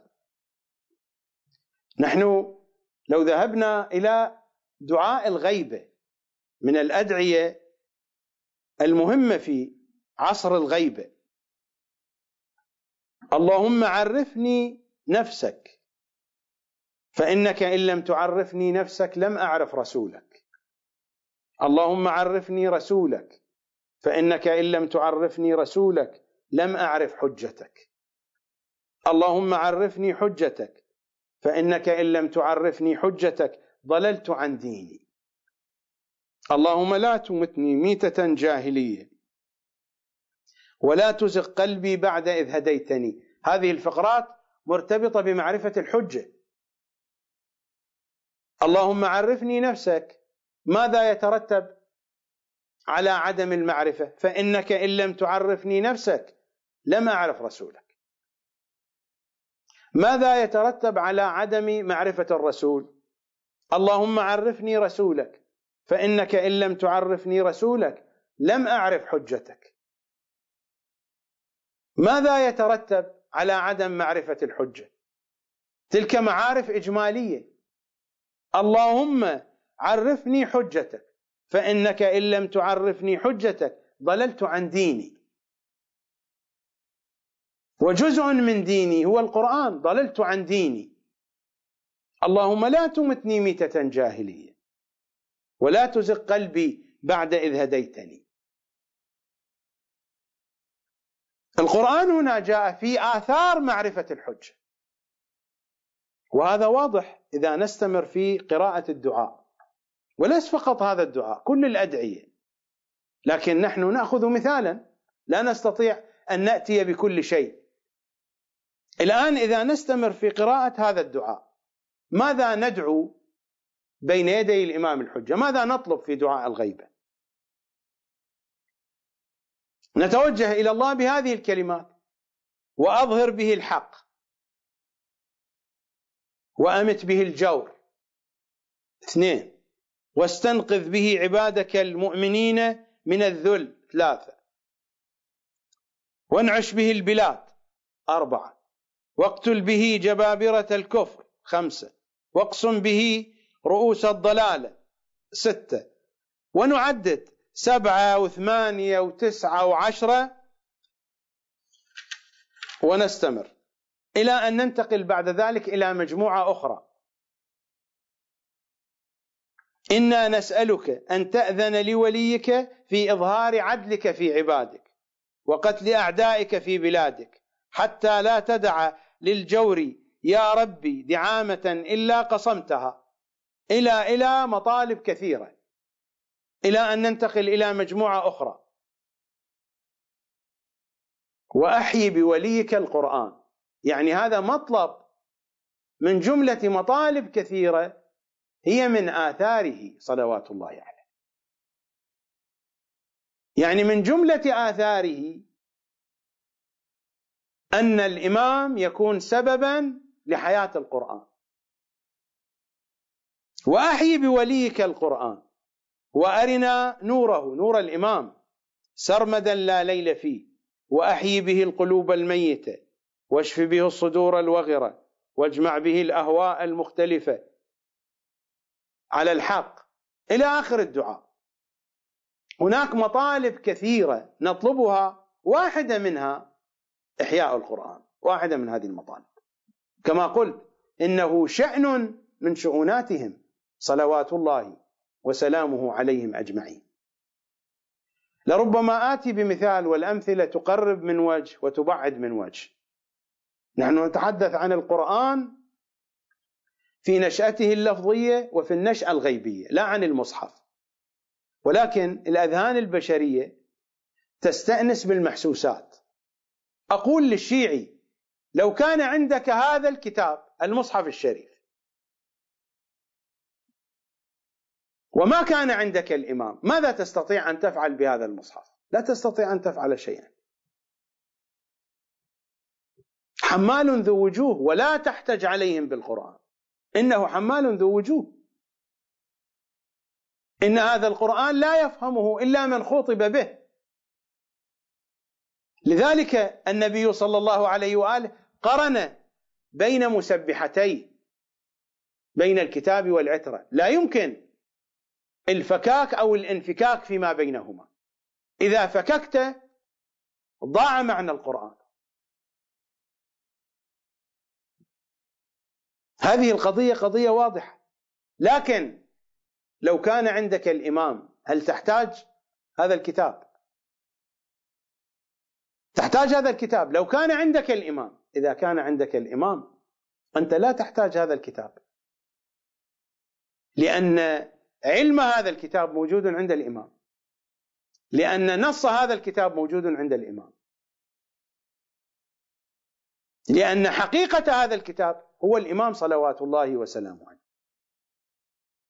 لذلك أقول هذا الموجود في الأدعية، نجد أننا ندعو بمطالب كثيرة جدا، واحدة منها ترتبط بالقرآن الكريم. لماذا؟ لأن القرآن هو شأن من شؤوناتهم صلوات الله وسلامه عليهم أجمعين. الرواية في الكافي الشريف، وأعتقد أن هذه الرواية على اختصارها تكشف الحقيقة كاملة، على الرغم من أنها مختصرة وموجزة. هذا هو الجزء الأول من الكافي الشريف. عن أبي بصير قال: قال لي أبو جعفر عليه السلام، إمامنا الباقر صلوات الله عليه: هل عرفت إمامك؟ قال: قلت: إي والله، قبل أن أخرج من الكوفة، لأن الإمام الباقر كان في المدينة، وأبو بصير أقبل من الكوفة إلى المدينة. قال لي أبو جعفر عليه السلام: هل عرفت إمامك؟ قال: قلت: إي والله، قبل أن أخرج من الكوفة. فقال: حسبك إذن، حسبك إذن. لذا الحقيقة أن هذا الملف لو كان يسمى بملف الإمام وحسب، هي هذه التسمية الحقيقية. وليس ملف الكتاب والعترة. لكن هذا هو الموجود في أحاديث المداراة. في مرحلة التأويل هناك الإمام وحسب، لأن القرآن يفنى في الإمام صلوات الله وسلامه عليه. نحن نتوجه إلى الإمام المعصوم. إذا كان عندنا الإمام الحجة إننا لا نحتاج إلى القرآن، لأن الإمام موجود عندنا، لأن القرآن في حقيقته هو الإمام المعصوم صلوات الله وسلامه عليه. مشكلة هؤلاء الذين يفصلون بين القرآن وبين العترة ستتضح متى؟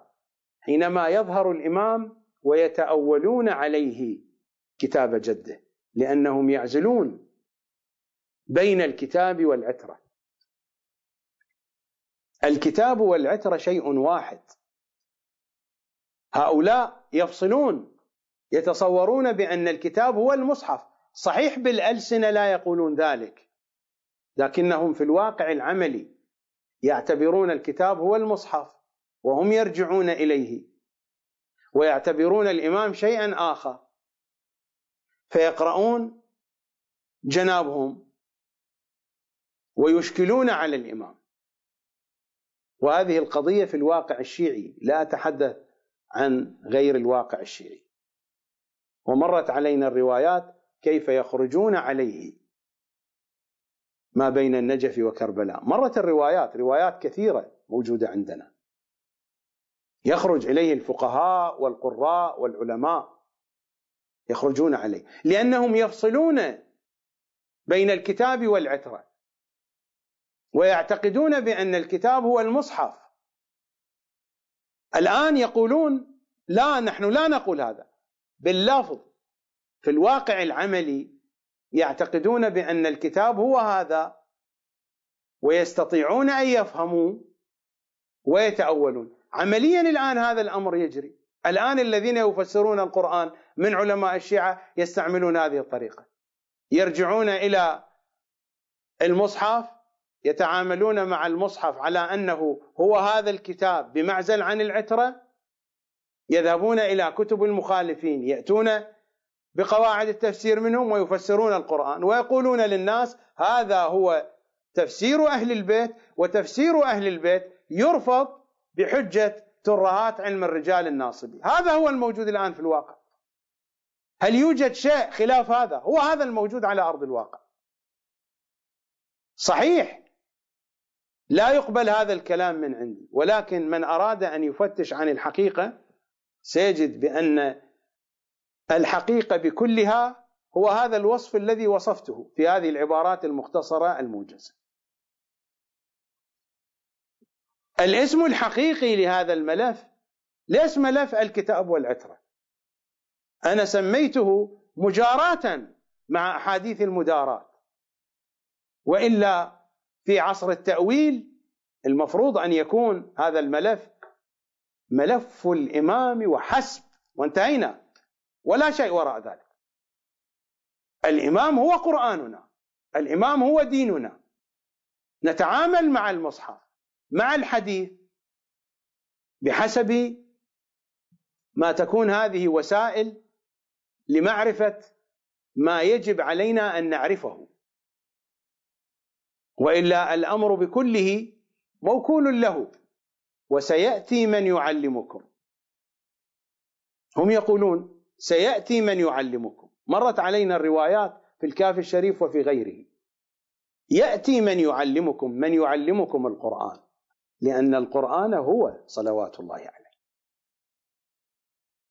كلام الأئمة وسيأتي من يعلمكم، صحيح هم ذكروا هذا في حدود القراءة، لكن ما قيمة القراءة إلى حقيقة المعنى؟ سيأتي من يعلمكم، من يعلمكم الحقيقة. الأئمة هنا تحدثوا في سياق من سألهم عن القراءة، فقالوا اقرأوه كما يقرأه الناس، وسيأتي من يعلمكم. سيأتي من يعلمكم. ليس المراد يعلمنا القراءة، ما قيمة القراءة إلى المضمون، إلى الحقيقة. سيأتي من يعلمنا المضمون، سيأتي من يعلمنا الحقيقة. في عصر الغيبة ما في أيدينا من حديثهم ومن قرآنهم نتعامل معه حتى يأتي من يعلمنا الحقيقة صلوات الله وسلامه عليه. إذن المفروض أن يسمى هذا الملف ليس ملف الكتاب والعترة، إنه ملف الإمام وحسب، وانتهينا. حسبك إذن. هل عرفت إمامك؟ قلت إي والله قبل أن أخرج من الكوفة. فقال حسبك إذن. وأقول يا حجة الله حسبنا بك، حسبنا يا ابن العسكري، حسبنا بك، حسبنا أنت، حسبنا وبك حسبنا، وأنت حسبنا يا إمام ونعم الوكيل صلوات الله عليك. هكذا نخاطبه في زيارته الشريفة.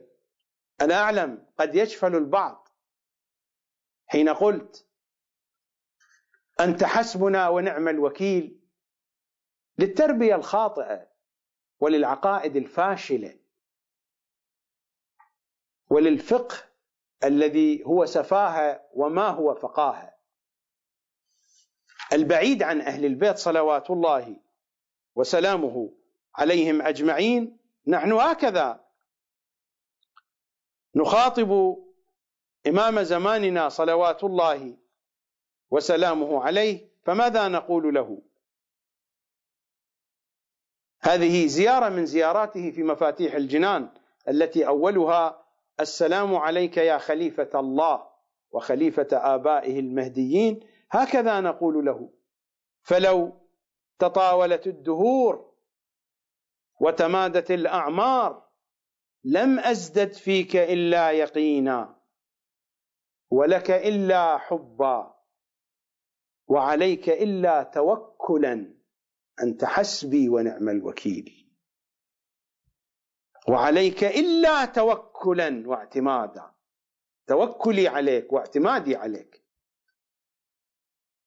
لم أزدد فيك إلا يقينا، ولك إلا حبا، وعليك إلا توكلا واعتمادا،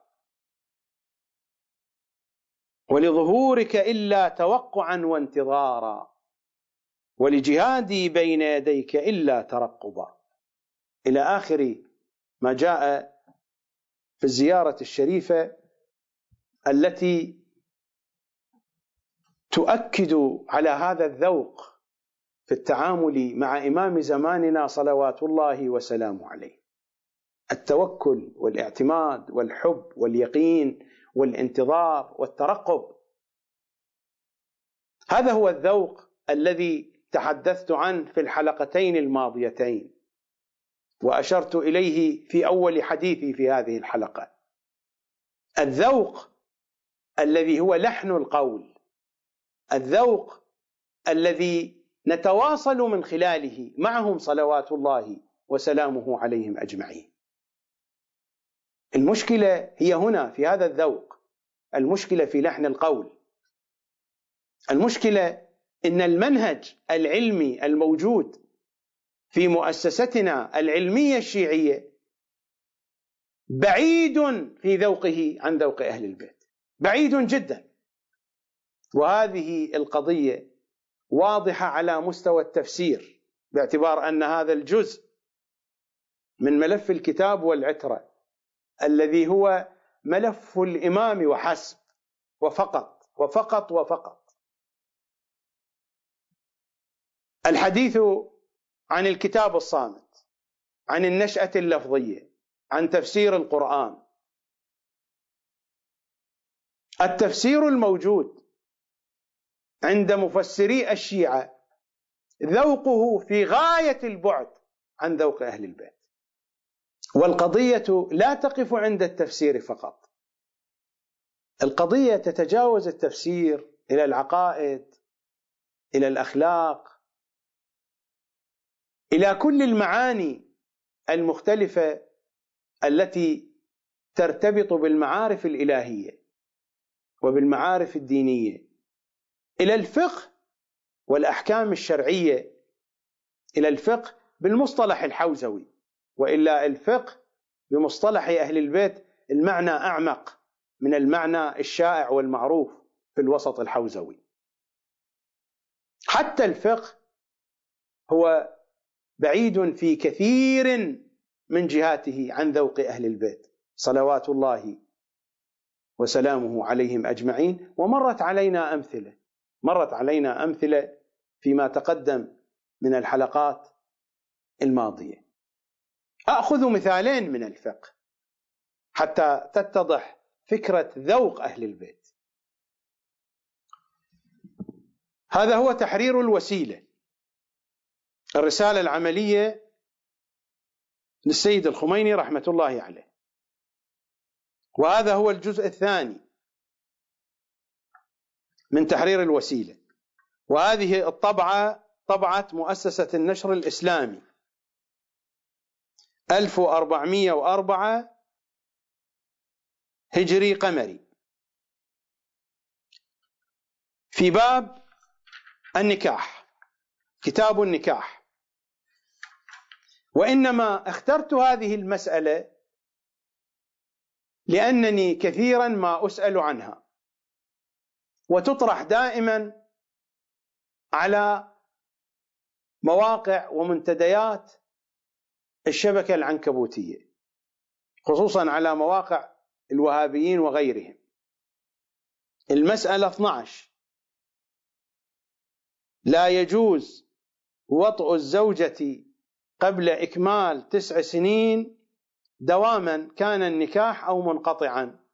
المنقطع يعني المتعة.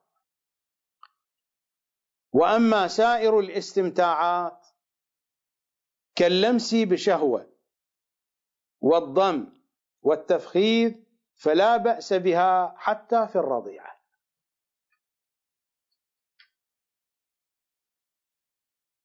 وأما سائر الاستمتاعات، الكلام هنا عند هذه الصورة: وأما سائر الاستمتاعات كاللمس بشهوة والضم والتفخيذ فلا بأس بها حتى في الرضيعة. هذا الكلام يقبله الذوق الإنساني. أنا أنزه السيد الخميني عن هذه الأوصاف، وأنزه الذي كتب المسألة قبل السيد الخميني. هذه المسألة مكتوبة قبل السيد الخميني. تحرير الوسيلة، هذه الرسالة العملية في أصلها هي وسيلة النجاة، الرسالة العملية للسيد أبو الحسن الأصفهاني رحمة الله عليه، المرجع المعروف. السيد أبو الحسن الأصفهاني رسالته العملية عنوانها وسيلة النجاة. السيد الخميني بعد المواجهات فيما بين أنصاره والسافاك وأحداث الثورة الأولى في الستينات، السافاك بدأ يطارد الذين يقلدون السيد الخميني ومن يجدون عنده الرسالة العملية، والتي هي باللغة الفارسية توضيح المسائل. توضيح المسائل هذا العنوان عنوان معروف للرسائل العملية للمراجع في إيران. توضيح المسائل للمرجع أليف، توضيح المسائل للمرجع باء، وهكذا. الرسالة العملية باللغة الفارسية للسيد الخميني توضيح المسائل التي كانت موجودة عند مقلديه، فحينما يهاجمهم السافاك يفتش بيوتهم، إذا وجد هذه الرسالة وعرف بأن هذا الشخص من مقلدي السيد الخميني تكون مشكلة كبيرة. السيد الخميني أخذ وسيلة النجاة الرسالة العملية وكتب عليها تعليقا، التي هي في الأصل رسالة السيد أبو الحسن الأصفهاني ولم يكتب اسمه على الرسالة، فحينما كان الساباك يأتون يجدون هذه الرسالة يقول أنا أقلد السيد أبو الحسن الأصفهاني، والسيد أبو الحسن متوفى من الخمسينات.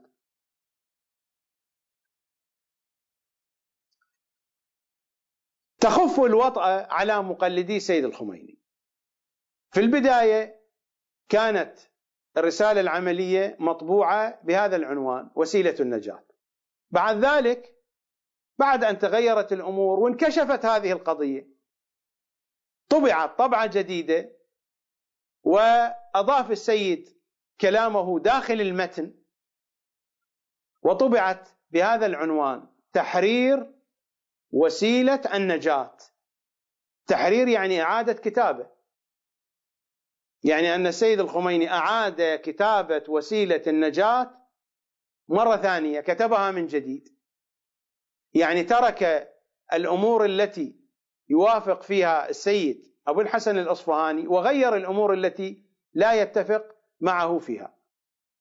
بعد ذلك عرف الكتاب بتحرير الوسيلة، وإلا أصل الكتاب هو تحرير وسيلة النجاة التي هي الرسالة العملية للسيد أبو الحسن الأصفهاني. هذه المسألة بنصها كتبها السيد أبو الحسن الأصفهاني.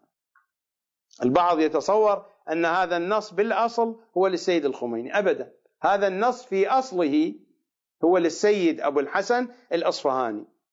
وهذه عندي صورة هنا نفس الكلام نصا من رسالة السيد أبو الحسن الأصفهاني، نفس العبارة بالضبط، نفس الكلمات.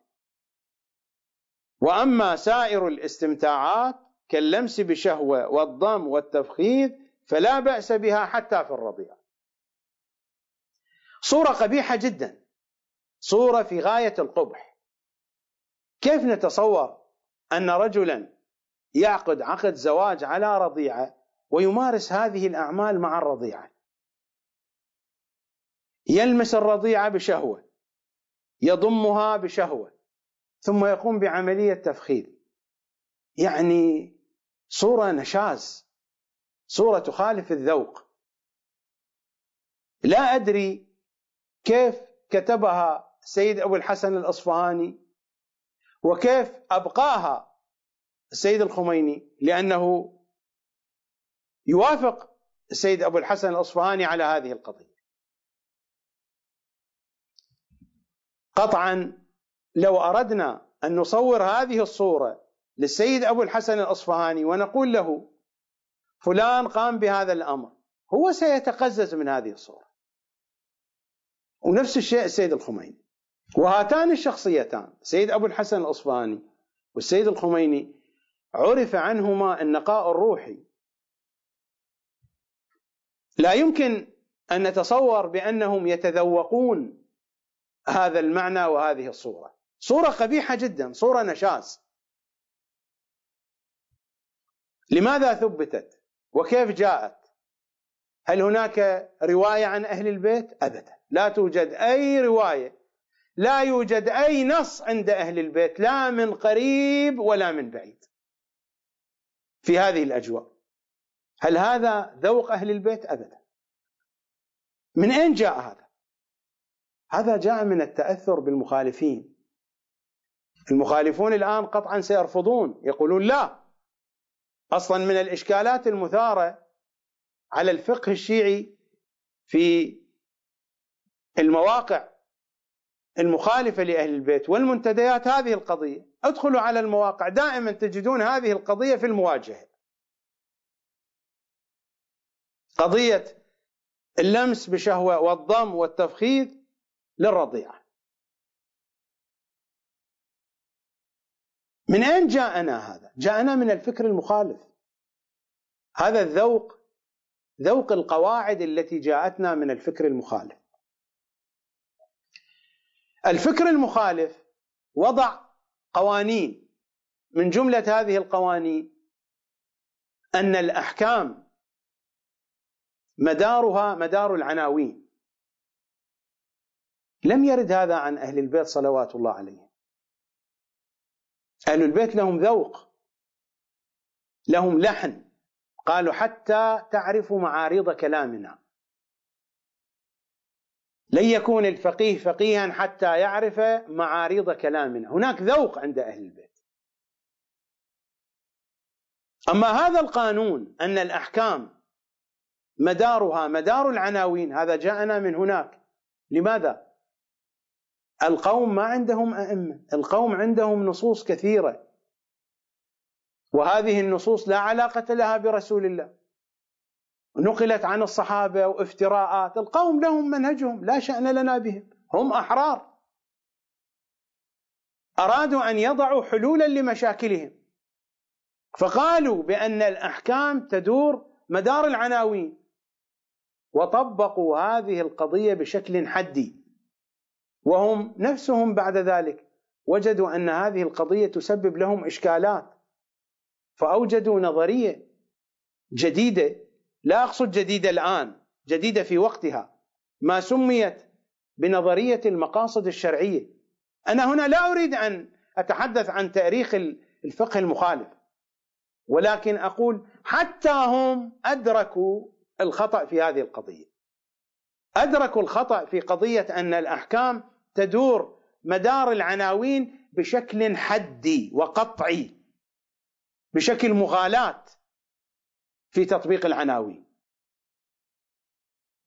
أنا لا أنفي أن الأحكام تدور مدار العناوين، لكن أقول مقيدة بذوق أهل البيت. الأحكام تدور مدار العناوين، لكنها مقيدة بذوق أهل البيت، لأن لأهل البيت لحنا، وهم لا يعدون الفقيه فقيها حتى يعرف لحن القول، لأن لأهل البيت وجوه في صرف الكلام، يتكلمون بالكلمة على 70 وجه، ولهم من جميعها المخرج، لكلامهم معاريض. لا بد أن تقيد هذه العناوين بذوق أهل البيت. صحيح الأحكام تدور مدار العناوين، ولكن بقيد ذوق أهل البيت. الفقيه هنا لأنه يتقيد بالجو المعروف في عملية الاستنباط في الجو الشيعي، وهو التقيد بالعناوين، بما أن هذا الرجل عقد على الرضيعة، وهذه الرضيعة صارت زوجة له، فذلك يعني أن جميع الحقوق الزوجية ثابتة له على هذه الزوجة التي هي الرضيعة. وبما أنه يوجد حكم أنه دون التسعة لا يمكن أن تحدث العملية الجنسية، فبقية الأمور يمكن أن تحدث، التزاما بهذه القاعدة، بقاعدة أن الأحكام تدور مدار العناوين التي جئنا بها من المخالفين، والذين فروا منها هم بعد ذلك وأوجدوا نظرية المقاصد الشرعية، فبدأوا يقيدون العناوين بهذه النظرية، بنظرية المقاصد الشرعية. لا شأن لي بحديثهم ولا فقههم، لكن المفروض نحن أن نقيد النصوص، وأن نقيد فهم النصوص، وأن نقيد العناوين بذوق أهل البيت صلوات الله عليهم. فلو قلنا بأن العقد يجوز على الرضيعة، لو قلنا بهذا الكلام، هذا الكلام أيضا فيه نقاش، وأنا لا أريد أن أناقش القضية، ولكن لو قلنا بأن العقد يصح على الرضيعة، فهل نطبق جميع ما يطبق على العقد على الكبيرة على الرضيعة بحسب قاعدة أن الأحكام تدور مدار العناوين؟ نعم، وهي قاعدة من المخالفين، لكن بحسب قاعدة ذوق أهل البيت هذا الكلام مرفوض، لا يصح. الغريب الذين أشكلوا على هذا الكلام لم يشكلوا على هذا الكلام لأنه يخالف ذوق أهل البيت، باعتبار أن هذه القضية أصلا غير مطروحة، غير مطروح قضية لحن القول. لحن القول هو ذوق أهل البيت صلوات الله عليه. من الذين اعترضوا على السيد الخميني ولده سيد مصطفى الخميني اعترض على هذا الكلام، ولكن اعترض على هذا الكلام بماذا؟ اعترض على هذا الكلام برواية الخضخضة. الخضخضة ما تسمى الآن في زماننا بالعادة السرية، يعني اعتبر هذه العملية عملية تفخيذ الرضيعة مثل العادة السرية.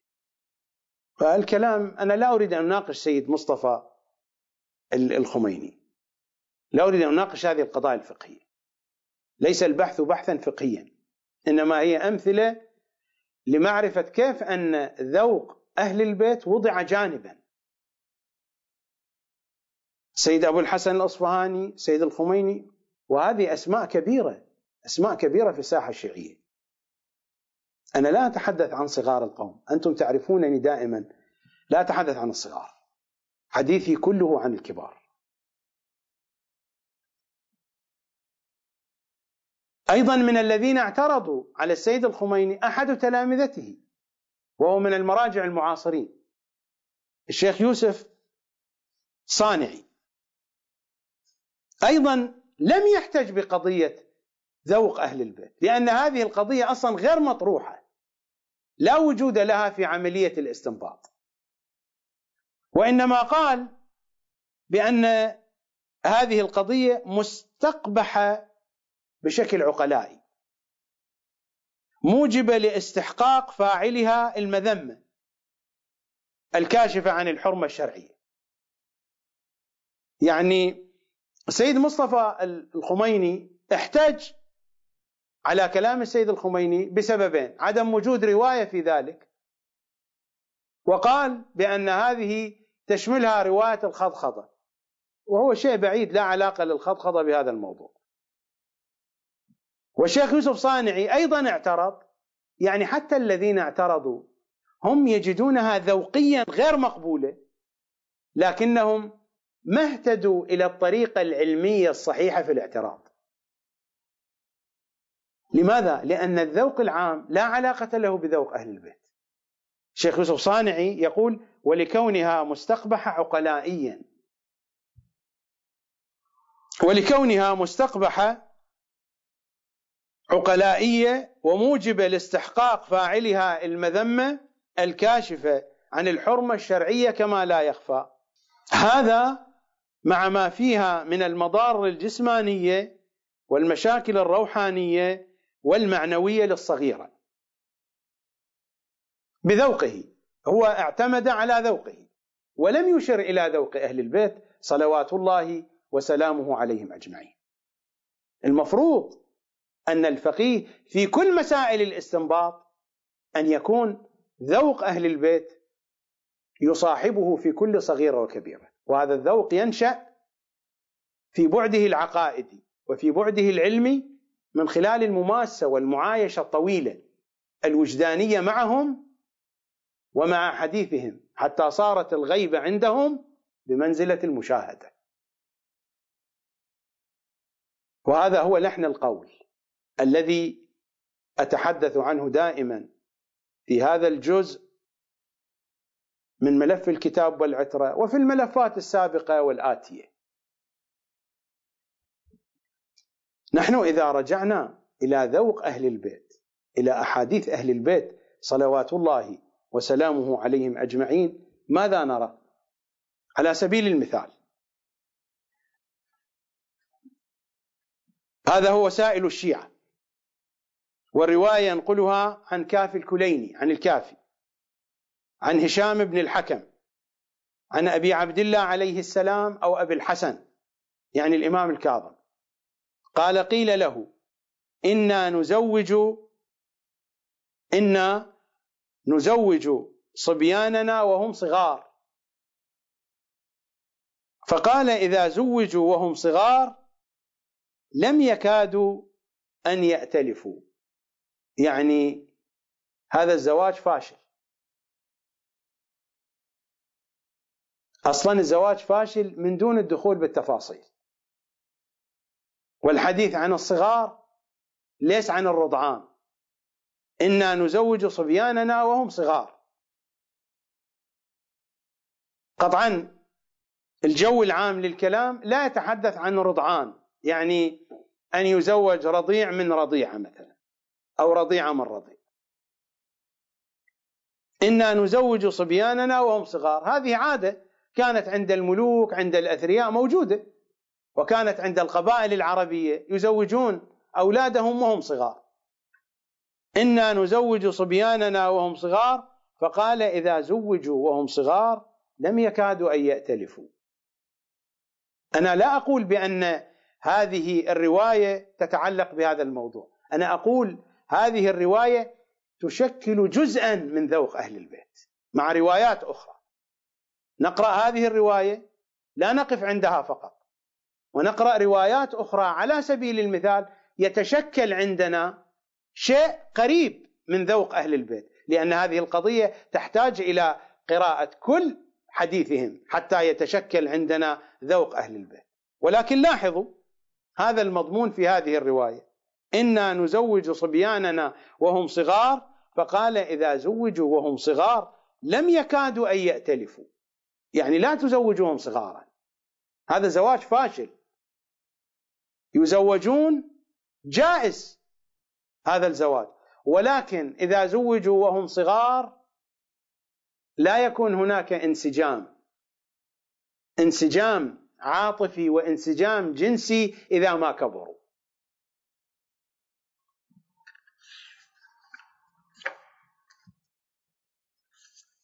روايات أخرى في جهة أخرى عن أبي أيوب عن ابن راشد عن أبيه قال: سمعت أبا عبد الله عليه السلام يقول: لا يجامع الرجل امرأته الكبيرة، المرأة الكبيرة، لا يجامع الرجل امرأته ولا جاريته وفي البيت صبي.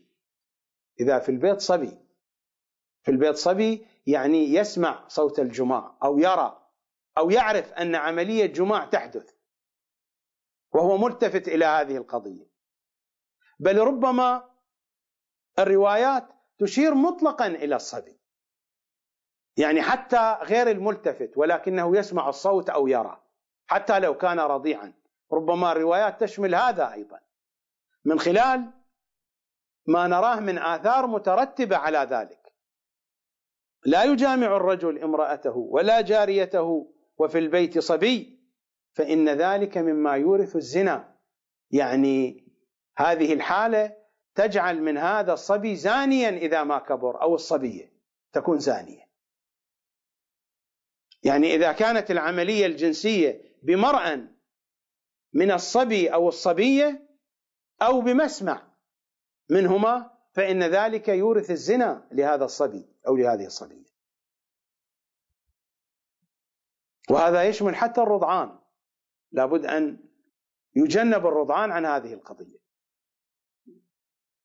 عن الإمام الصادق قال: قال رسول الله صلى الله عليه وآله: والذي نفسي بيده لو أن رجلا غشى امرأته، يعني قاربها، وفي البيت صبي مستيقظ يراهما ويسمع كلامهما ونفسهما، وصبي بشكل عام تشمل الرضيع وغير الرضيع، ما أفلح أبدا، إن كان غلاما كان زانيا أو جارية يعني بنت كانت زانية.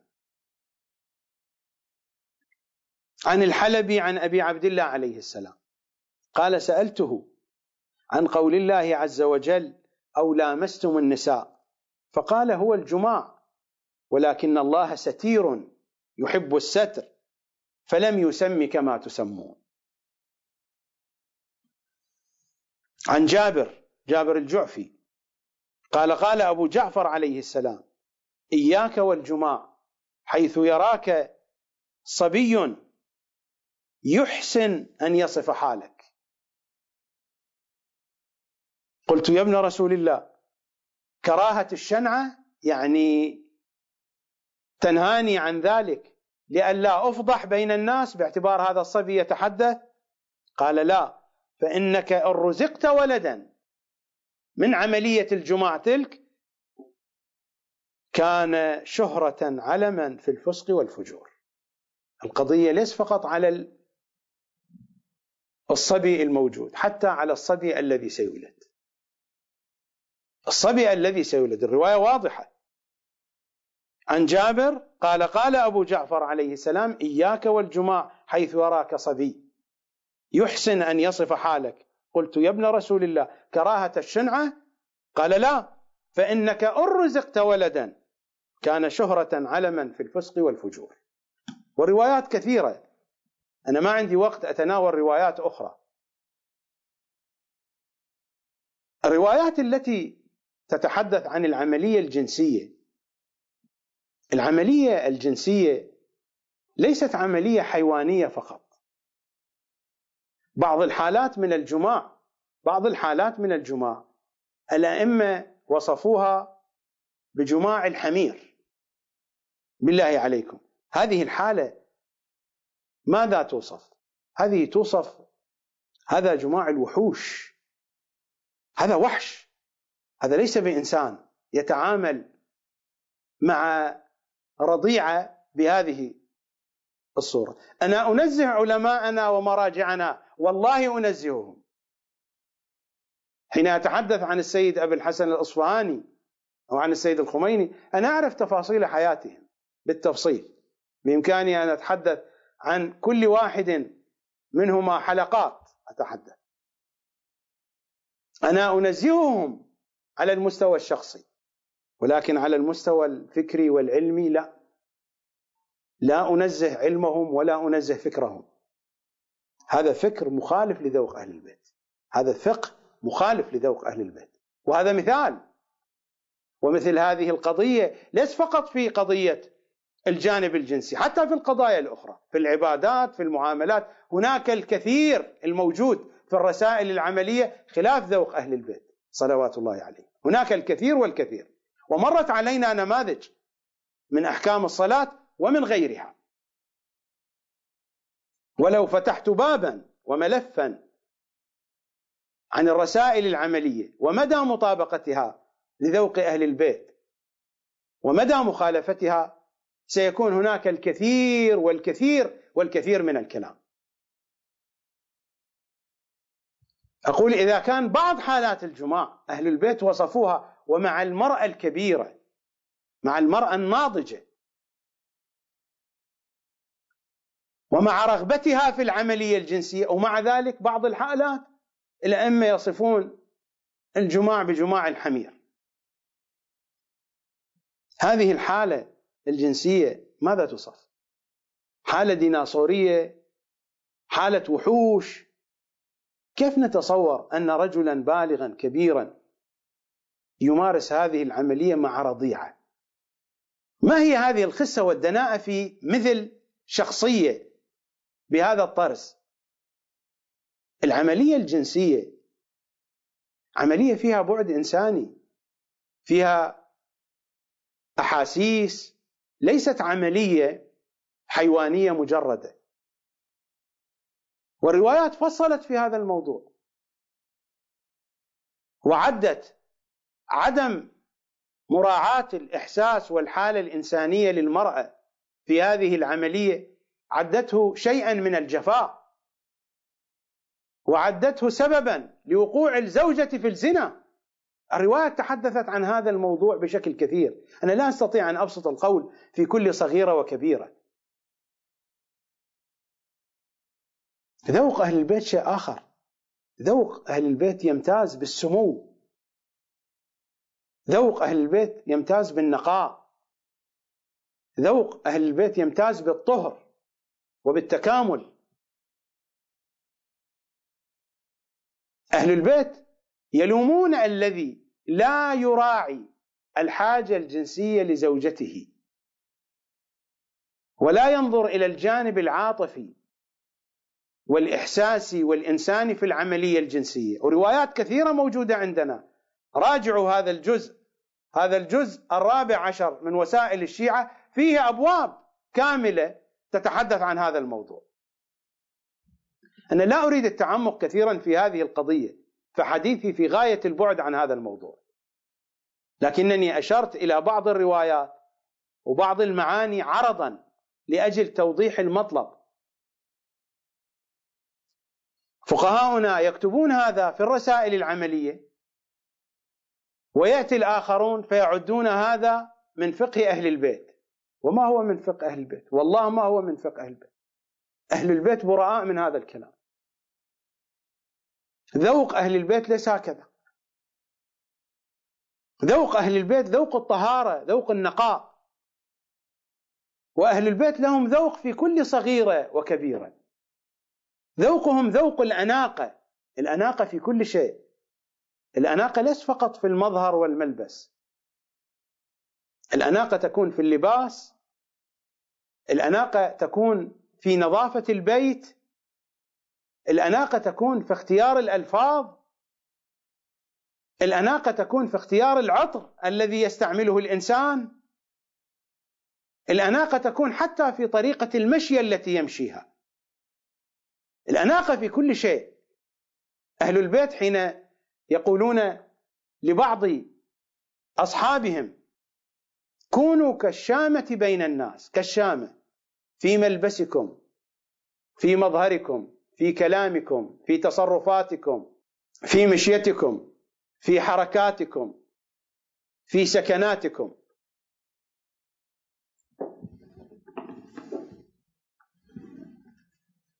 رواية يذكرها الشيخ الصدوق في كتابه صفات الشيعة عن عبد الله ابن جبلة الكناني قال: استقبلني أبو الحسن موسى ابن جعفر عليهما السلام، وقد علقت سمكة بيدي، فقال: اقذفها، ابعدها عنك، إني لأكره للرجل السري. السري السيد، شخصية بارزة. اقذفها، إني لأكره للرجل السري أن يحمل الشيء الدني بنفسه. أنت متمكن أن يعينك أحد في ذلك. ثم قال عليه السلام: إنكم قوم أعداؤكم كثير يا معشر الشيعة، إنكم قوم عاداكم الخلق فتزينوا لهم ما قدرتم عليه. الأئمة يبحثون عن الأناقة، الأناقة في كل شيء، الأناقة في التصرف الظاهري والباطني. أناقة الأئمة ليس كأناقة عامة الناس، أناقتهم ظاهرية وباطنية، طهارتهم ظاهرية وباطنية. أليس غريبا أن نقرأ عن سيد الشهداء، وأعتقد أنكم سمعتم ذلك حين تقرأ قصة مقتل الحسين صلوات الله وسلامه عليه، ثم أنه عليه السلام أمر عياله بالسكوت وودعهم بعد مقتل أبي الفضل العباس صلوات الله عليه، ثم إنه عليه السلام أمر عياله بالسكوت وودعهم، وكانت عليه جبة خز دكناء وعمامة موردة أرخى لها ذؤابتين، والتحف ببردة رسول الله صلى الله عليه وآله، وتقلد بسيفه، وطلب ثوبا لا يرغب فيه أحد يضعه تحت ثيابه، لأنه يعرف دناءة القوم سيسلبون ثيابه. وطلب ثوبا، لاحظوا الدقة في كل شيء، وطلب ثوبا لا يرغب فيه أحد يضعه تحت ثيابه لئلا يجرد منه فإنه مقتول مسلوب. فأتوه بتبان. التبان هو نوع لباس يلبسه الملاحون، ملاحو السفن والصيادون، شبيه بالوزرة. ولكنه كان محسوبا في المجتمع من الثياب الحقيرة، من ثياب المذلة، فأتوه بتبان فلم يرغب فيه لأنه من لباس الذلة. سيد الشهداء يحسب لكل صغيرة وكبيرة حتى في أحرج الحالات. وأخذ ثوبا خلقا وخرقه وجعله تحت ثيابه، ودعا بسراويل حبرة ففزرها يعني شققها حتى لا يطمع بها طامع، ولبسها لئلا يسلبها صلوات الله وسلامه عليه. والكلام عن ذوق أهل البيت صلوات الله وسلامه عليهم يطول، لأن ذوقهم يتسع لكل أجزاء الحياة. وقت الحلقة طال، وكان بودي أن أشير إلى مصادق كثيرة تكشف عن جوانب من ذوق أهل بيت العصمة في الحياة اليومية. أشير إلى قضية واحدة وأنتقل إلى نقطة أخرى تكون ختاما للحديث. ما جاء في رواياتهم في آداب الضيافة. لاحظوا ما جاء في روايات القوم موجود في كتبهم من أن مناديل آل الخطاب نعالهم، وإن الخليفة عمر كان يتمسح بنعاله بعد أن يأكل، وهذا موجود في كتبهم. أما في ذوق أهل البيت في حديثهم إنهم يعدون عيدان الخلال، العيدان التي تخلل بها الأسنان، يعدونها جزءا من الضيافة فضلا عن بقية التفاصيل، يعدونها جزءا مهما من الضيافة، عيدان الخلال، فما بالكم ببقية التفاصيل. ذوق راق في جميع الاتجاهات وفي جميع الصور. لا أريد أن أقف طويلا عند هذه القضية، وإنما أنتقل إلى مسألة ثانية تتعلق بمادة الترياق. الترياق، الحشيشة، سمي ما شئت.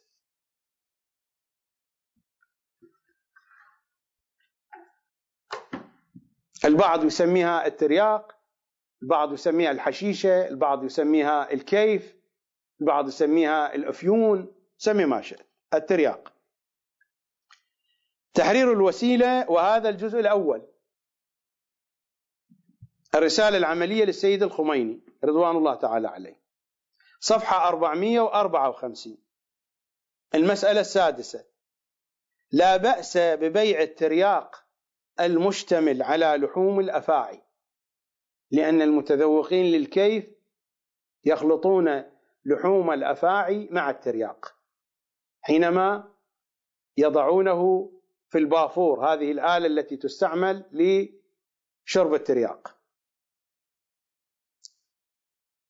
والترياق له عدة طرق لاستعماله، ربما يخلط ويطبخ مع الآكل، يخلط مع المشروبات وغير ذلك. لا بأس ببيع الترياق المشتمل على لحوم الأفاعي مع عدم ثبوت أنها من ذوات الأنفس السائلات، باعتبار الحيوان إذا كان من ذوات النفس السائلة سيكون نجسا، أما الحيوانات التي ليست من ذوات النفس السائلة تكون طاهرة، ميتتها طاهرة. ما المراد من حيوان له نفس سائلة وحيوان ليست له نفس سائلة؟ الحيوان الذي يذبح، حينما يقطع بآلة جارحة، إذا كان الدم يتدفق يقال لهذا الحيوان له نفس سائلة. أما إذا كان يسيل سيلانا هادئا وضعيفا يقال لهذا الحيوان ليست له نفس سائلة. بالنسبة للأفاعي يوجد فيها النوعان، هناك أفاعي إذا ما قطعت يتدفق الدم منها، فهذه من ذوات النفس السائلة ميتتها نجسة، والبعض منها الدم يسيل سيلانا ضعيفا، فهذه تعتبر من عديمات النفس السائلة، يعني الميتة طاهرة. على أي حال، لا بأس ببيع الترياق المشتمل على لحوم الأفاعي مع عدم ثبوت أنها من ذوات الأنفس السائلات، ومع استهلاكها، يعني أن لحوم الأفاعي تصبح جزءا في داخل كمية الترياق تستهلك، ومع استهلاكها فيه كما هو الغالب بل المتعارف، يعني عند الذين يستعملون الترياق جاز استعمال هذا الترياق المخلوط بلحوم الأفاعي، وجاز بيعه وجاز الانتفاع به، جاز استعماله وينتفع به. وأما المشتمل على الخمر فلا يجوز بيعه لعدم قابليته للتطهير باعتبار نجاسة الخمر، وعدم حلية الانتفاع به مع وصف النجاسة حال الاختيار، إذا كان الإنسان مختارا ليس مضطرا لاستعماله مثلا للعلاج على سبيل المثال، الذي هو المدار لا الجواز عند الاضطرار، وعدم حلية الانتفاع به مع وصف النجاسة حال الاختيار، إذا كان الإنسان مختارا الذي هو المدار، يعني عليه مدار تأسيس الأحكام، لا الجواز عند الاضطرار باعتبار هذه حالات استثنائية. أنا لا أريد أن أشرح المسألة أو أذهب إلى قضية الاستدلال عليها أو ضدها، أقصد أن هذا الحكم أساسا وهذه المسألة أساسا هي موجودة في وسيلة النجاة للسيد أبو الحسن الأصفهاني. السيد أبو الحسن، هذا نص الكلام نقلته من وسيلة النجاة: لا بأس ببيع الترياق المشتمل على لحوم الأفاعي والتكسب بها وإيصالها للمضطرين الذين يحتاجون الترياق اضطرارا للعلاج أو ربما بسبب الإدمان أو شيء آخر، للمضطرين، وإن كان انتفاع المختار أيضا جائزا مع استهلاك لحوم الأفاعي في الترياق إذا كانت لها فائدة عقلائية. وأما المشتمل على الخمر إلى آخر الكلام، نفس الكلام الموجود، فقط هناك اختلاف في بعض العبارات، وإلا المضمون هو المضمون. يعني هذه المسألة أساسا موجودة في وسيلة النجاة للسيد أبو الحسن الأصفهاني. أنا تعمدت في اختياري لهاتين الشخصيتين لما عرف عن هاتين الشخصيتين من النزاهة والنقاء والتقدس، لذلك اخترت تحرير الوسيلة ووسيلة النجاة للسيد أبي الحسن الأصفهاني رحمة الله عليهما. هذا الكلام أيضا لا يتماشى مع ذوق أهل بيت العصمة صلوات الله وسلامه عليهم أجمعين. أرى الوقت يجري سريعا، لذلك أكتفي بالإشارات المختصرة.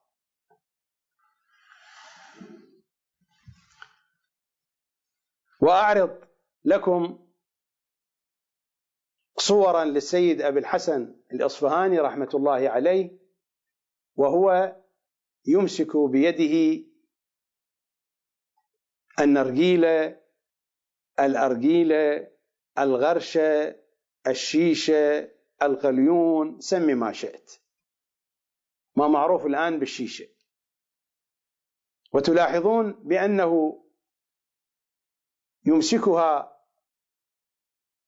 بيده من لغة الجسد يبدو أنه يمسك بعصا الشيشة، بمقبض الشيشة، كأنه يريد أن يقول لنا بأن هذا أمر جائز، وإلا طريقة مسكه للشيشة ليست الطريقة العملية المتعارفة عند الذين يشربون الشيشة.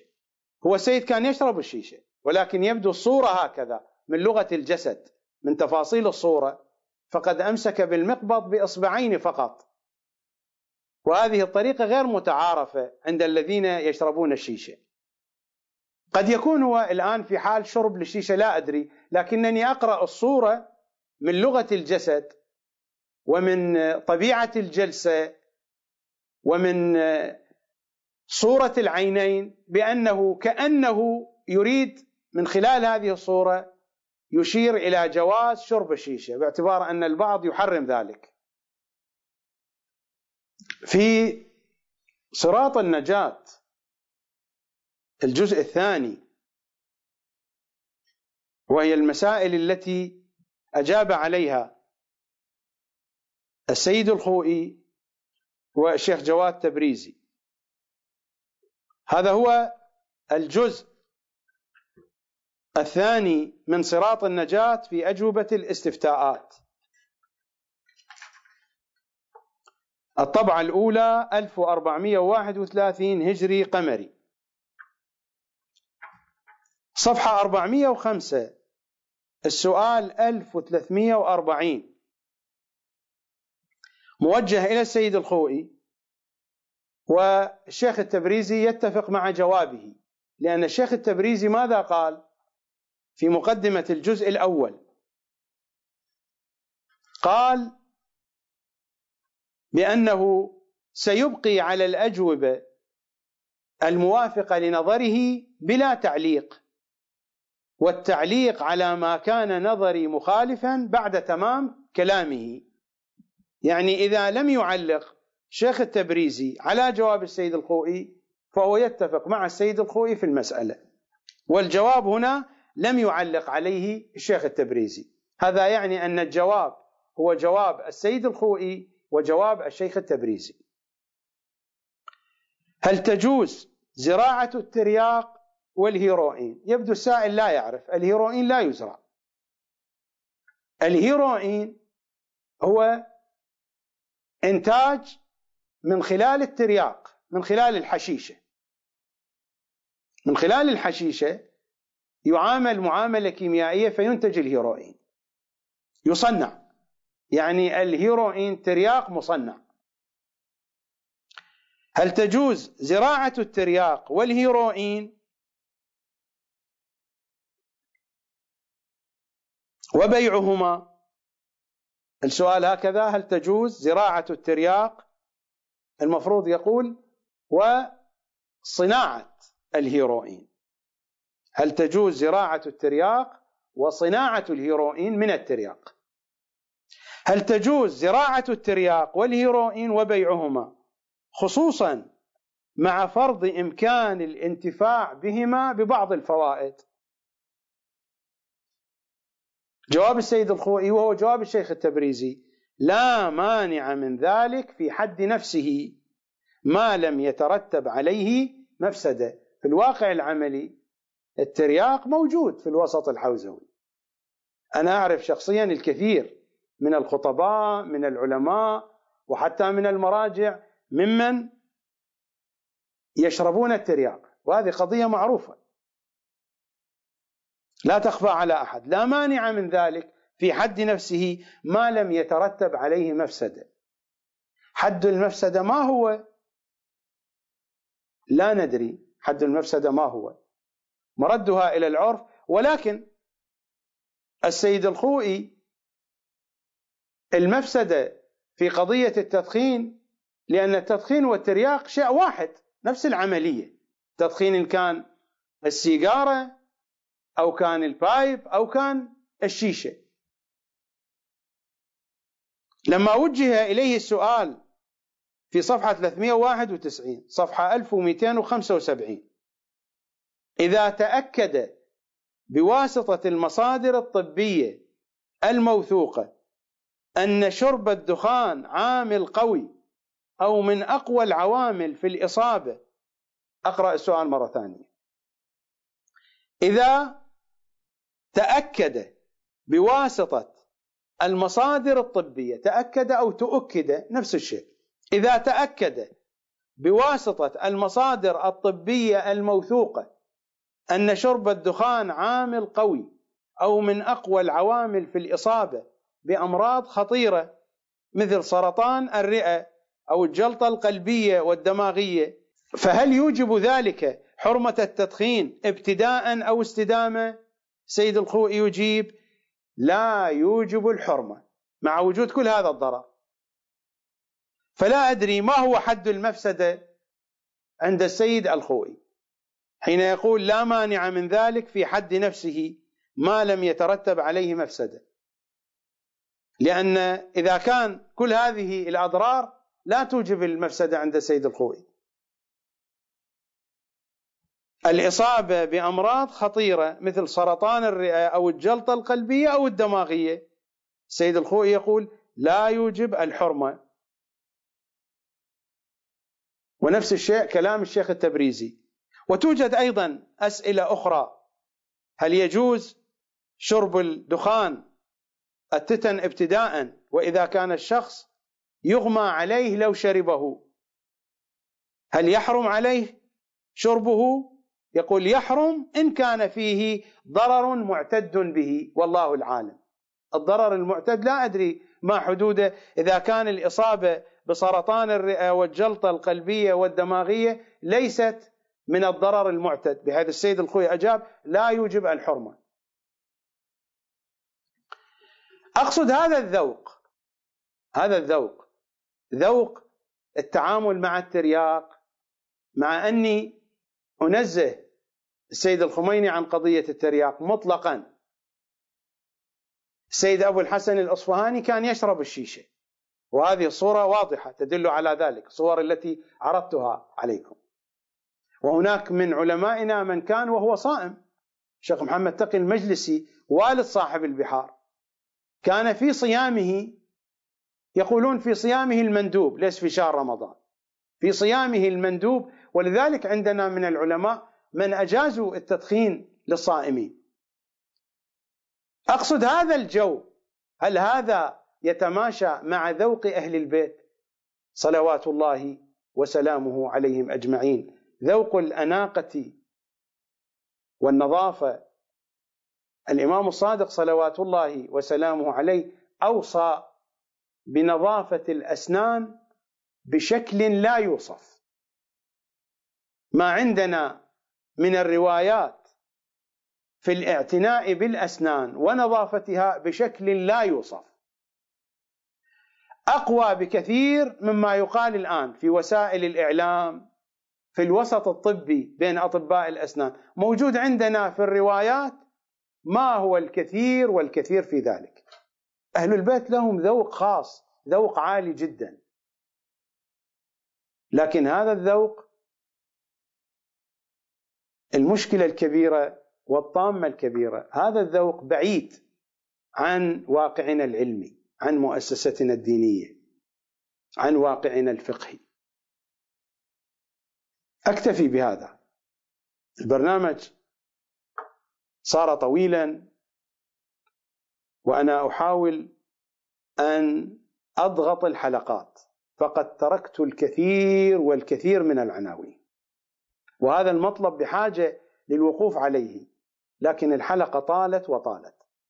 أكتفي بهذا القدر وأقول ميزاننا في الحياة هو قرآننا، ولا يمكن أن يكون القرآن ميزانا لنا إلا أن نعرف القرآن من خلال أهل البيت، ولا يتحقق هذا المعنى إلا أن نستشرب ونستذوق ذوقهم الطاهر صلوات الله وسلامه عليهم أجمعين، أن نكون أقرب ما نكون إلى ذوقهم.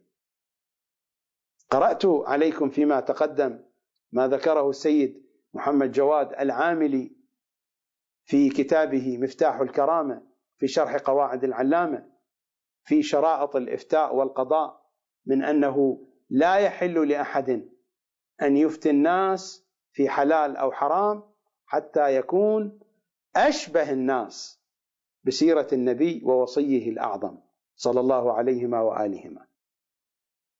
أنا لا أطالب بهذا المعنى، من منا يكون كذلك، ولا نتوقع من مراجعنا أن يكونوا ولا حتى بنسبة 1%. الواقع العملي يقول بذلك. نقول أن نستشرف، أن نستذوق ذوقهم، نحاول قدر الإمكان أن نتماشى مع ذوقهم وأن نحتكم إلى ذوقهم، أن يكون قرآننا في تفسيره وفقا لذوقهم، أن تكون فتاوانا ورسائلنا العملية وفقا لذوقهم، أن تكون عقائدنا وفقا لذوقهم، ولا يكون ذلك إلا بميزانية القرآن، لأنهم وضعوا هذا الميزان. لذلك كانت هذه الحلقات، الجزء الأول، الجزء الثاني، الجزء الثالث، عنوانها ميزانية القرآن. وغدا نلتقي في عنوان جديد.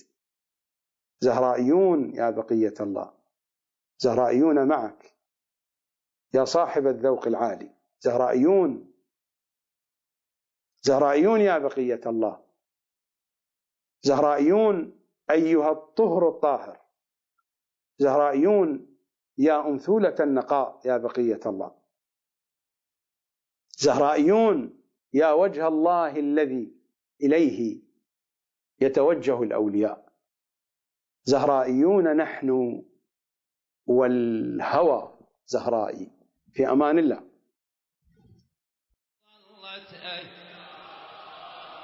والقائم ترفن راياته، هلا بيك ظلت أيام، والمهدي يصفح،